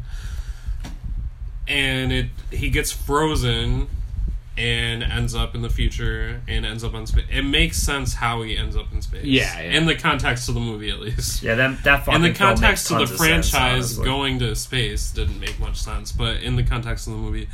But Alien is my favorite franchise outside of Friday the 13th. And it kind of felt like a mix of the two. The story of Jason X is like a lot like Aliens. Like, a girl gets unthawed in the future, and she's on the spaceship, and Jason's like a stand-in for the xenomorphs. And there's so many fun scenarios that Jason ends up in, like hunting the Marines or whatever. Yeah. Ending up in that virtual reality. Which is, I think, probably my favorite part of the film. And was that. You can say whatever you want, but I think the design of Uber Jason, the robot, was pretty fucking sick. Yeah, I did like that a lot, too. And that fucking Bodies from Johnny Clothes on the soundtrack. Is it? I know it was in the fucking trailer. In the trailer, No, not in the movie. Well, let's all have a big love affair with fucking Jason Goes to Space. Goes to space. You know Jason what I X. think is Jason cool about X. this podcast is that we've had something positive to say about each movie, and I got nothing good to say about it. Yeah. The movie was made for $11 million. What? Yeah. That fucking movie cost $11 million to make. Well, yeah, it had Drowning Pool on the soundtrack. And it made a lackluster 13. I can't believe it. Number 1 cost $11 million to make, and I can't believe 2 it made $13 million. Who fucking Sean? Well, went to I see remember it 5 times. it's funny, and it's funny that it's actually our friend Chris Clausen's birthday today. Happy birthday, Chris! Happy birthday, Chris. So what's funny is, you better text him. It's funny. BT wouldn't even fucking known that had you not shouted out. Chris, I hope you're listening to this podcast. So, Jason X, I remember Chris got a bootleg of it. And Chris got a bootleg of it before it came out. Before, like, April 26th or 28th, whenever it came out. Chris had a bootleg before it somehow, because Chris was at the crux of the fucking internet. It was getting bootleg copies offline or something. Yeah, that's how I saw it, too. From Chris? Yeah. Really? Yeah. These Chris was fucking tape trading in fucking 2002. Yeah, shit, that fucking movie would have made $20 million if it wasn't for Chris Claus, and he fucking brought it down a peg. He fucking corrupted it. It definitely hurt fucking sales for the Canastota area, without a doubt. Like fucking passing it along, Canastota Middle School. But I remember that's how, if I remember correctly, I think that's how I first saw it. Chris got a bootleg of it. But, yeah, moving on. This one's... Are you talking about favorite kills? My favorite one is the cryogenically frozen face and the... Yeah, of course. I mean... Well, fuck you. That's the only good moment in the whole film. One scene that I thought was hilarious... Geez, you better pull your pants up and wipe after you shit out in this one. One scene I thought that was a great throwback, but also... was the camp scene? Yeah, the camp scene, and he's got the girl in the sleeping bag, and he's just Just whacking the other girl with him. Yeah, that is funny. That is great. And I it's did so love great that. because it's like... The last time we see him, these two girls are just like, hey, You want to smoke smoke dope, want to have sex, and then it cuts away, and then when it cuts back to him, he's just like whacking them together. That is hilarious. And like, aren't they like still talking to him? I think they're just screaming. Okay. Honestly, one thing a positive thing I'll say about that, I did think his mask looked pretty cool in that film. It had like a futuristic look to it. It was pretty cool. Yeah. All right, so moving on to Freddy vs. Jason, just a short year and a half or so later. 2003. Freddy vs. Jason, August 15th, 2003. I remember when this was kind of coming out. Basically rebooting the franchise. Like, okay, we're going to discount Goes to Hell, X. This is a new start. Dude, I remember fresh like they had like a Vegas weigh-in for this fucking Yes, movie. it was very promoted. I Oh, remember it being all over Fangoria, obviously, at the time. I was still out of the internet world. I didn't get into the internet world until you started hanging out with me? Yeah, until I started hanging out with you. Sean introduced me to the internet, more or less. Thanks a lot, Sean. We haven't seen Jesse since. So I remember I remember the soundtrack, and Sean, this is something you can attest to because you were in that realm of musical likings. Well, no, it wasn't. It wasn't all new metal actually. Only Il Nino was on there that was new metal, but it had Hatebreed on it, it had Kill Switch on it. It was a fucking rad ass soundtrack, and I remember that's what was getting me amped about it as well. Was some of those cooler bands that were on there. I love that film. It really is. I remember seeing it in theaters, and it blew up the box office. People wanted to see it for a long time. People love crossovers. They love, Alien versus Predator, which came later, obviously. But Ash, how they've introduced him with fucking whatever they're doing with him. This is hands down the most anticipated crossover of all time. It was up to that point. Yeah. For sure, because we're still all like, why wasn't there a sequel to it? Yeah. I think there's a lot of interesting backstory about that film. A lot of different drafts were written over for years and years and years.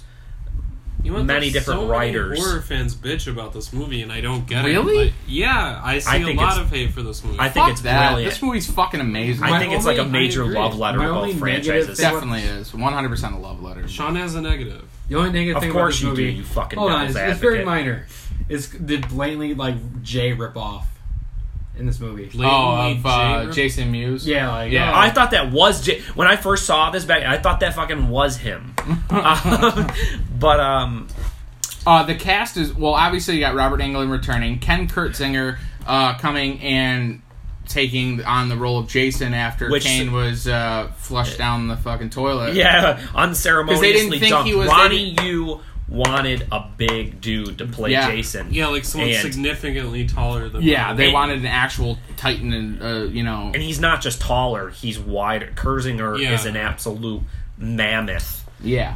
Which, speaking of that, I love the episode of Holliston in season 2 where like Kane Hodder tries killing Oh, himself. yes. Yeah, that's great. That's probably the best episode of that whole, like, little series of Holliston is where Kane Hodder is, like, in, like, just regressed to, like, fucking torturing himself and smashing shit off his head and banging his head because he's still, every time you mention Freddy versus Jason, he's just, like, banging his head off the wall and shit and just... Was it a scene where like someone like offers him a lollipop and he has like the like chintziest fucking smile? Yeah, it's really funny. I definitely think that it played no role in my enjoyment of it, but that definitely upset a lot of genre fans because they, for so long, had anticipated that battle between Kane and Robert Englund.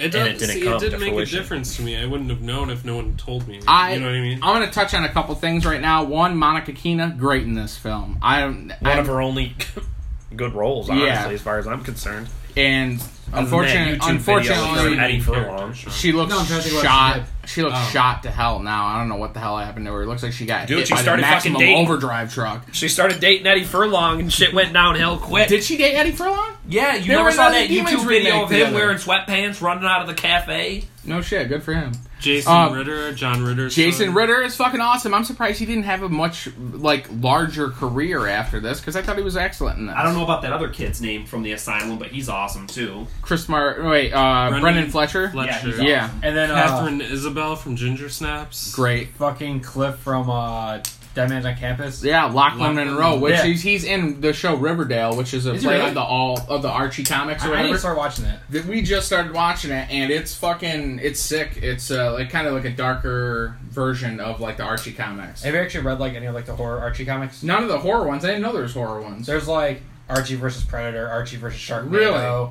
Archie fucking versus zombies. No shit. The didn't know the Kelly Rowland, the other chick from Destiny's Child. Now too. I'll listen. We're gonna get controversial, and we need you on. We need you on this subject, Brian. Yeah. So I saw people post, talking shit on Kelly Rowland from Destiny's Child because she used The F-bomb. the F-bomb. And not fuck And you. because now, obviously, 14 years later, people think that isn't. faggot. Yes, faggot. You know what, guys? You are gay. You are a gay man. Does that offend you hearing Kelly Rowland say faggot in Freddy vs. Jason? No, if you're gonna call a gay person a faggot to be an asshole, then that would offend me. You're yes. a piece of shit. Then. But calling Freddy Krueger a faggot to try to like, He's a child molester. I think he deserves worse than being called faggot. That's kind of light for him. yeah, I mean, how dare you call Freddy a faggot? No, I mean, I was more offended by her acting. I was just offended by her acting, but the writers I saw on Crystal Lake, it was either Crystal Lake Memories or Never Oh, Sleep that Again. yeah, okay. It sounds like the way the scene originally would have played out would have been better, and for some reason it got changed. But no, I mean personally, Why? How was it originally? originally, and it's still kind of stupid, but it would have been better. Because I still haven't seen Crystal Lake Memories. So She's talking to she's like confused. She's talking to Jason, and she's basically saying what Nancy said at the end of part 1, where she's like, you know, you have no power over me. I'm not afraid of you. You ain't scared. And then Freddy shows up behind her, and he's like, wrong guy or something, and then he kills her, which would have been great for 2 reasons. It would have been a great throwback to the original. Also, okay? Freddy only got 1 kill in this whole movie, so it would have been nice to see him get another one. Freddy only got 1 kill in the whole movie? Yeah. The one in the locker? No, she disappeared. No, no, that's she good. disappeared. He's Jason mine. Mine. So what? What was the only kill he got? Brendan Fletcher, the other kid from the asylum who died. He's No, I don't believe that. Was he Caterpillar? Didn't he also kill Scott Farkas? Or Scott Farkas killed himself? Yes. well. Freddy Zach killed Lord him. in but the we last see one, it. he It's slit like a his- Yeah. flashback, and then we see him. I mean, He inhabits his, his body, right? I never realized he only got one kill. That Well, seems. 'cause How can it be Freddy versus the fucking guy only got one kill in the whole film? Because he was weak and the kids didn't remember him. So he had Jason go to fucking Elm Street. He was like, make them remember. Shit. The film's, but that in and of itself, to try to find a way to bring Combine both both. those two together, they're both in hell, and to have Jason, Freddy wants Jason to Fucking return Jason to just Elm wakes Street. up underneath the fucking tree. To me, that is an absolutely brilliant film. I loved it, and yeah. it was a great event for all of us horror fans. Yeah, it really was. I'll always look back on the day that I saw it in theaters. Yeah, didn't It was a you and great I memory. go at the same time but not together? Like we're in the same I theater. don't know who I went with then. I think you went with your brother and fucking Okay. maybe Michael Brown. Not But- to mention that was the last time we ever saw Robert Englund on the screen Highest as Freddy Krueger. highest budget Oh, right, for yeah. any film associated with Friday the 13th. 30 million, grossed 82. Yeah. And I went with my sister and John Peters. Okay. So very. And it was a long time coming. You Oh, figure yeah. from Jason Goes to Hell to that, how many years that was in It the was works? originally planned for Friday the 13th Part 7, right? And then Is that what the deal was? that, yeah, I think so. But they couldn't get a deal between Paramount and New Line. And that's the Yeah. that's So the then they problem brought with in, these like, franchises Tina, like It- a Carrie type character. is the fact that for so long it was so hard to to get all of them to cooperate with each other and to come together. But if I'm not mistaken, doesn't New Line own all of them now? Yeah. New Line Yeah. owns Friday the 13th franchise, Yes, owns he does. Or yes, they Nightmare on do. Elm Street, and Yep. owns the Texas Chainsaw films. So really, we can actually Talk about a powerhouse. I don't know if they own Halloween. I don't know who No. owns No. them. Sony? I don't know. That's a good I question. don't think it's Sony. To the Weinsteins? Isn't it Blumhouse there? Weinstein's had They had part. They had Did Rob they have- Zombies. Six both of them? H2O and both Rob Zombies. I don't know. But if, Well, if no. Dimension. Didn't they? Wait. Didn't they? No. Were they associated with Dimension at all or no? What, the Just Halloween Miramax? films? Miramax? No. The Weinsteins. The Weinsteins, that was their company prior to the Weinstein Company, was Dimension, no? I thought it was Miramax. Oh, what the fuck? This is taking It's Miramax. It was Miramax. It was Okay. definitely Miramax. Either way. Okay. Either way, it would be great if they could get them all together now. So, moving on. The Friday the 13th remake. 2009. Thoughts, John? Thoughts. I do have an appreciation for that film, but it's essentially what it did is it combined four Friday the 13th films all in one. Yeah. It's sort of, it got away from the whole The idea the of cabin it is of great. it in the whole at a summer camp. Let's just exclude that, and it jumped right into he's in the bar and he gets the hockey mask. I agree with what you said earlier tonight, which is that the opening scenes of that film, The first 15 minutes are spectacular. and you think, and it's a trick because you think that that's your cast of characters, Yeah. and it's not, because then he kills them all right at the beginning. Spoiler alert. We've been spoiling every movie. This was Yeah, pretty this was directed by Marcus Nispel, who obviously did the Nightmare on Elm Street remake. Or No, he did the sorry, he did Texas Chainsaw Massacre Chainsaw, remake. yeah. Excuse me. Sam Baker did the Nightmare on Elm Street remake. But he did the That I thought the abomination. Nightmare on Elm Street or Nightmare. Why do I keep saying Nightmare on Elm Street? Texas Chainsaw Massacre remake is fantastic. It's one of the think. best I just remakes watched it ever. last night, actually. Really? Oh, shit. So Friday the First 13th, time 2009 came out February 13th, 2009. I went and saw it in theaters. I remember being pumped. The first 15, 20 minutes, I was fucking ecstatic. And it kind of teetered off like more and more as the film went on. Are you Looking okay? back now, I have rewatched it a few times. I love it. I think it's a great film. obviously the first 15 to 20 minutes are the best, and then it kind of goes wayward. But the Travis Van Winkler, is that his name? He's very hateable, which makes him very memorable. Yes, very hateable. Guys, are you both okay? Yeah, a great villain, a heinous asshole. I love. He's hilarious. His summer home where he's like, don't, or his parents' lake house, don't touch this, don't sit on that. Yeah, he was great. Jordan Paladaki. See, that was great, I thought, as well. Well, that honestly is my biggest beef with that film. I liked the Friday films better when it was a bunch of no-namers. I didn't like how Paladaki had fucking been in so much already. He was a name brand. He was in Supernatural. Yeah. It's like I would have preferred that they had another unknown cast of characters. It's hard when the actors become bigger than the villain. Yeah. Which is what I thought happened. Like, I didn't want him to be the main character, because it's like, I fucking recognize this guy. He was in House of Wax. He was in Cry Wolf. He was in freaking Supernatural. Yeah, so was he in it's... Cry Wolf? Yeah, he was one of the main characters. I don't remember that very well. So I thought Derek Mears was awesome. What are your thoughts, Brian? 2009 Friday the 13th remake. I think it's okay. I don't think it's great. I don't think it's terrible. I think it's somewhere in the middle. And it's a decent release. Yeah, it's too. You pretty much know what you're getting into when you go see it. It's a Michael Bay produced remake. It's like glossier than the originals. It's got a more well-known cast, and it definitely if you're going to see a Friday the 13th movie for gore and nudity, it definitely has plenty of that. Yeah.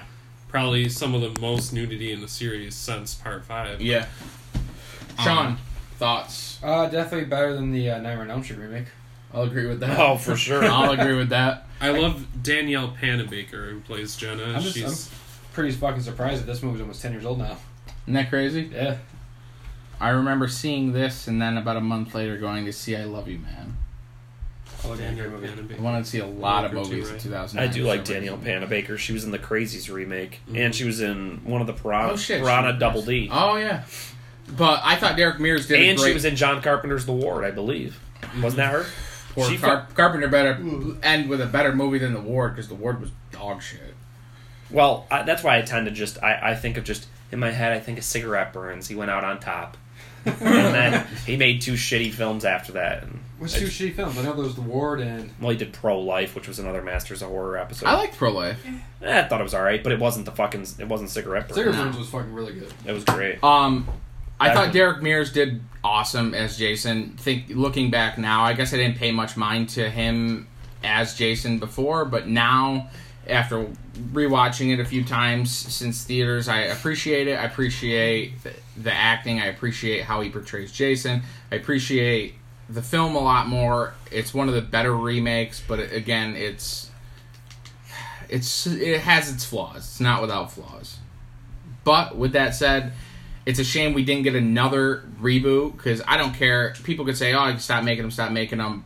Whenever you get Freddy, Jason, Leatherface, Michael Myers, there are new Universal monsters. So whenever we get a new one, it's good for the genre. And for me, I don't understand what happened, because I don't understand. So New Line owns the rights to the Friday the 13th franchise now? I thought Paramount got the rights back. Oh, they reverted back? I thought oh, you're right. They do revert back to Paramount. That makes sense, because how is it that we've gotten fucking 300 Texas Chainsaw Massacre sequels, prequels, reimagings, and we can't get a part 2 to the Friday the 13th? Which they're still in talks, right? Well, no, I don't think so. Didn't they just shut that down? They shut it down. Yeah. It's done. Okay. It was supposed to come out today. Again. It was supposed to come out today, Friday the 13th, 2017, because they wanted to do a Friday the 13th, because they planned for it. The game to come out, they wanted a new movie, and up until, I think, March, it was gonna... I don't know if they got into production or what. I don't know. I haven't really. I just don't understand what's been the holdup. It got why kibosh laid down on it. Some horror movie did poorly at the box office. And of course, it was Rings. It was Rings, and that movie was dog shit. Right. Because of that, they shut down. Which Rings, Fucking the so Ring, Friday the 13th, stupid two thought completely process. different movies. That's what Hollywood's fucking dog shit. And people are begging for another Friday the 13th. No one was asking for another Ring movie. Who the fuck actually? I want to know the stupid, silly bastard that said we need rings to be made. He should be beaten with a goddamn pogo stick. I wonder what three But- silly bastards saw that in theaters. I didn't pay to see This dog this shit. silly bastard paid $1.50 at the Red Box, and it wasn't worth any. Jesus It was- Christ! it was being- fucking- Dan dragged us to see it. Dan Clausen, the #1 fan, dragged us to go see it. Dan's got some questionable taste. Dan, come on here and defend yourself and quit being such a fucking shadow of yourself. Anyway, so that'll wrap up that. Now we're gonna get into, and Eric better call in or he's gonna fucking miss it. Eric's not calling, actually. He's out to dinner. Well, his loss. So, now, top 5 of the franchise. Your top 5 films. Brian, go. This is in order. Okay. 1 to 5. 1 to 5. 1, 4, 2, 6, 7. 1, 2, 4. 1, 4, 1, Two. 4, 2, 2. 6, 7. Yeah. John. Top 5. I'm gonna go with 1, 2. 6, 4. I'm gonna go 6, 7, 4. Sean, top 5. Jason Lives, Wait, is this 1 to 5? 1 to 5. Final Chapter. And I had to do like 3, 2, 1. 3, 2, 1. Yeah, that's respectable. My top 5 from 5 to 1. Jason X. No. I'm just kidding. My top 5 from 5 to 1 is 5 is 7, The New Blood. 4 is 6, Jason Lives. 3 is Part 2. Number 2 is Part 1. And number 1 is the Part final 4. chapter. So we have the same 5 films. We have them a Are little they all the same transposed. 5? Are they really? No, you had 3 in yours. No, I'm saying you and I specifically. Oh, yes, You yes. and I specifically. What was yours? His were the same too. Oh, yours were the Oh, same? okay, yeah, mine- 1, 2, 4, 6, 7. Yeah. Yeah. Yeah. Fuck me. Right. 3's great. Sean, we Sean was the still- only one that threw 3 in there. I love but 3. If we did a top 6, 3 would have been in there. Yeah, same with me. Any final thoughts on the Friday the 13th franchise? It's kind of great that we actually had a Friday the 13th not only this month but so soon after starting the podcast, because we kind of got to tackle this, and I think we did a rough overview of everything. You could have watched Titanic during the course of this fucking podcast. I had a question for John. Go. Let's hear it. You've been so good at filling in the plot holes for us, and part 8 has always been confusing to me because she's having the hallucinations about Jason, and they start out with, they're all with Jason as a kid, by the way. They start out with Jason looking normal. Throughout the film, in her hallucinations, Jason gets more deformed, and then when he gets melted at the end, he reverts back to normal-looking child Jason. And do you think that means something? And if so, what does that mean to you? And if you guys are all the bigger fans of that one than I am, so did anyone have like an interpretation of that, or should I just like chalk it up to like some sort of Just chalk it up. David Lynch like Psychotropic moment. I don't think we could beat that. We It's gotta some have it. sort of symbolic. It's He's being symbolic of reborn. something. He's regressed into his childhood state. He's come full circle. He drowned in the lake as a child. Now he's drowning in the filth of the sewer as a child. Well, why, There you go. But I just mean, like, why, like, slowly getting more deformed and then not being deformed at the end when it's been established that he was deformed as a kid? So it's like full circle. Who knows? They're probably just trying to say, see, he is a real person deep down inside, even though he's a fucking slant-eyed fuck in real life. Hottest in the series around the world. Kevin Blair. Hottest what? Hottest Hottest character character? for you. Anybody Yeah. Have all In the 12 films. franchise. in the franchise? Off the top of your head, though. Off the top of my head, you know who I kind of always had a little thing for was, and I can't even. I'm embarrassed to say I don't even remember what her name is, but I know in real life. Have you guys ever heard of the show Antique Roadshow? Yeah. In real life, she's married to the host of Antique Roadshow. Oh, really? But she's the one that is hitchhiking in the first one and gets picked up by Pamela Voorhees in the Jeep. That's Annie. Annie. Well, I always I loved thought- Annie. I thought she was great. I thought she had, was like, some gonna real be. I spunk thought to she was her. the main character when I first watched it, so it was kind of like a Janet Leigh moment for me when she got killed off. I went to Blairstown and recreated Annie's trip down the street. That's cute, John. I already said earlier in the podcast. You're not gonna say Snatch again, are you? I'm not going to say that. Which, Snatch is actually a good movie. The blonde hair chick from part 6. I forgot What's her name. Snatch? Megan? Is her name Megan? Not her. Her actual name's what? Jennifer Cook. Cook. Jennifer Cook. But yes. What part was that? Megan. What? What? What'd you just say? I seen what Megan from part 6, played by Jennifer Cook, is his most desired woman. No. Yeah, she's From the spunky franchise. and fun. It's Jesse's, getting awkward. You now. love the Maybe we word should just spunky. end. Jesse's favorite was definitely fucking Pamela Voorhees. No, it was Kevin Blair. Come on. Canadian tuxedo all the way. End it right at the 3 mark. Right at the 3 mark? No, we got like Really 7 minutes left still. No, 5. We're already- 5 and less. We're fucking- But it's going to be a little under 3 hours. If you've stayed with us through this whole thing and you've made it through all of it with Bridget sitting in the other room and not giving a Shaking her fuck. head. You know what? Miss Heart God. Mrs. Heart God Media. So if you've stayed with us for this 2 hour and 55-minute podcast on the Friday the 13th franchise on Friday the 13th, As thank well you. as Jesse And will reveal his breasts. yeah. in Friday the 13th fashion. You've done right by me. You've done right by BT and John and Sean, and we appreciate it. And you can find us at Heart God Media on Instagram. You can find us at Heart God Media on Twitter. You can find us on SoundCloud and iTunes. Happy Friday the 13th. Happy Friday the 13th. You can download the podcast app if you have any kind of Apple product. Play the Kiki Mama. And you can have any podcast that you subscribe to, hopefully this one, download it automatically to your Apple device. SoundCloud, you can follow our page there and listen to all our podcasts. We drop every weekend, sometimes Fridays, sometimes Saturdays, always on the weekend, always several episodes, always horror talk, always movie talk, always music talk. We're going to cover a lot of different things, and I think I am going to cover Sylvester Stallone soon, because I want to definitely touch on the Rocky franchise, the First Blood franchise, Cobra. Of course, Cobra. Ash. So, Sean, you'll have to be a part of that one. Definitely. But yeah, you can follow us on all those. Leave a rating and review on iTunes.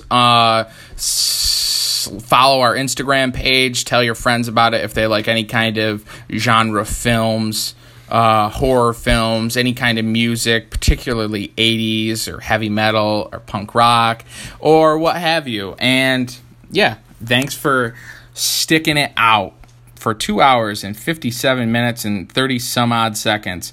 This has been a very fun podcast. And hey, guys, thanks for joining me on Friday the 13th for this. Thank you guys. Thank you. It was an honor.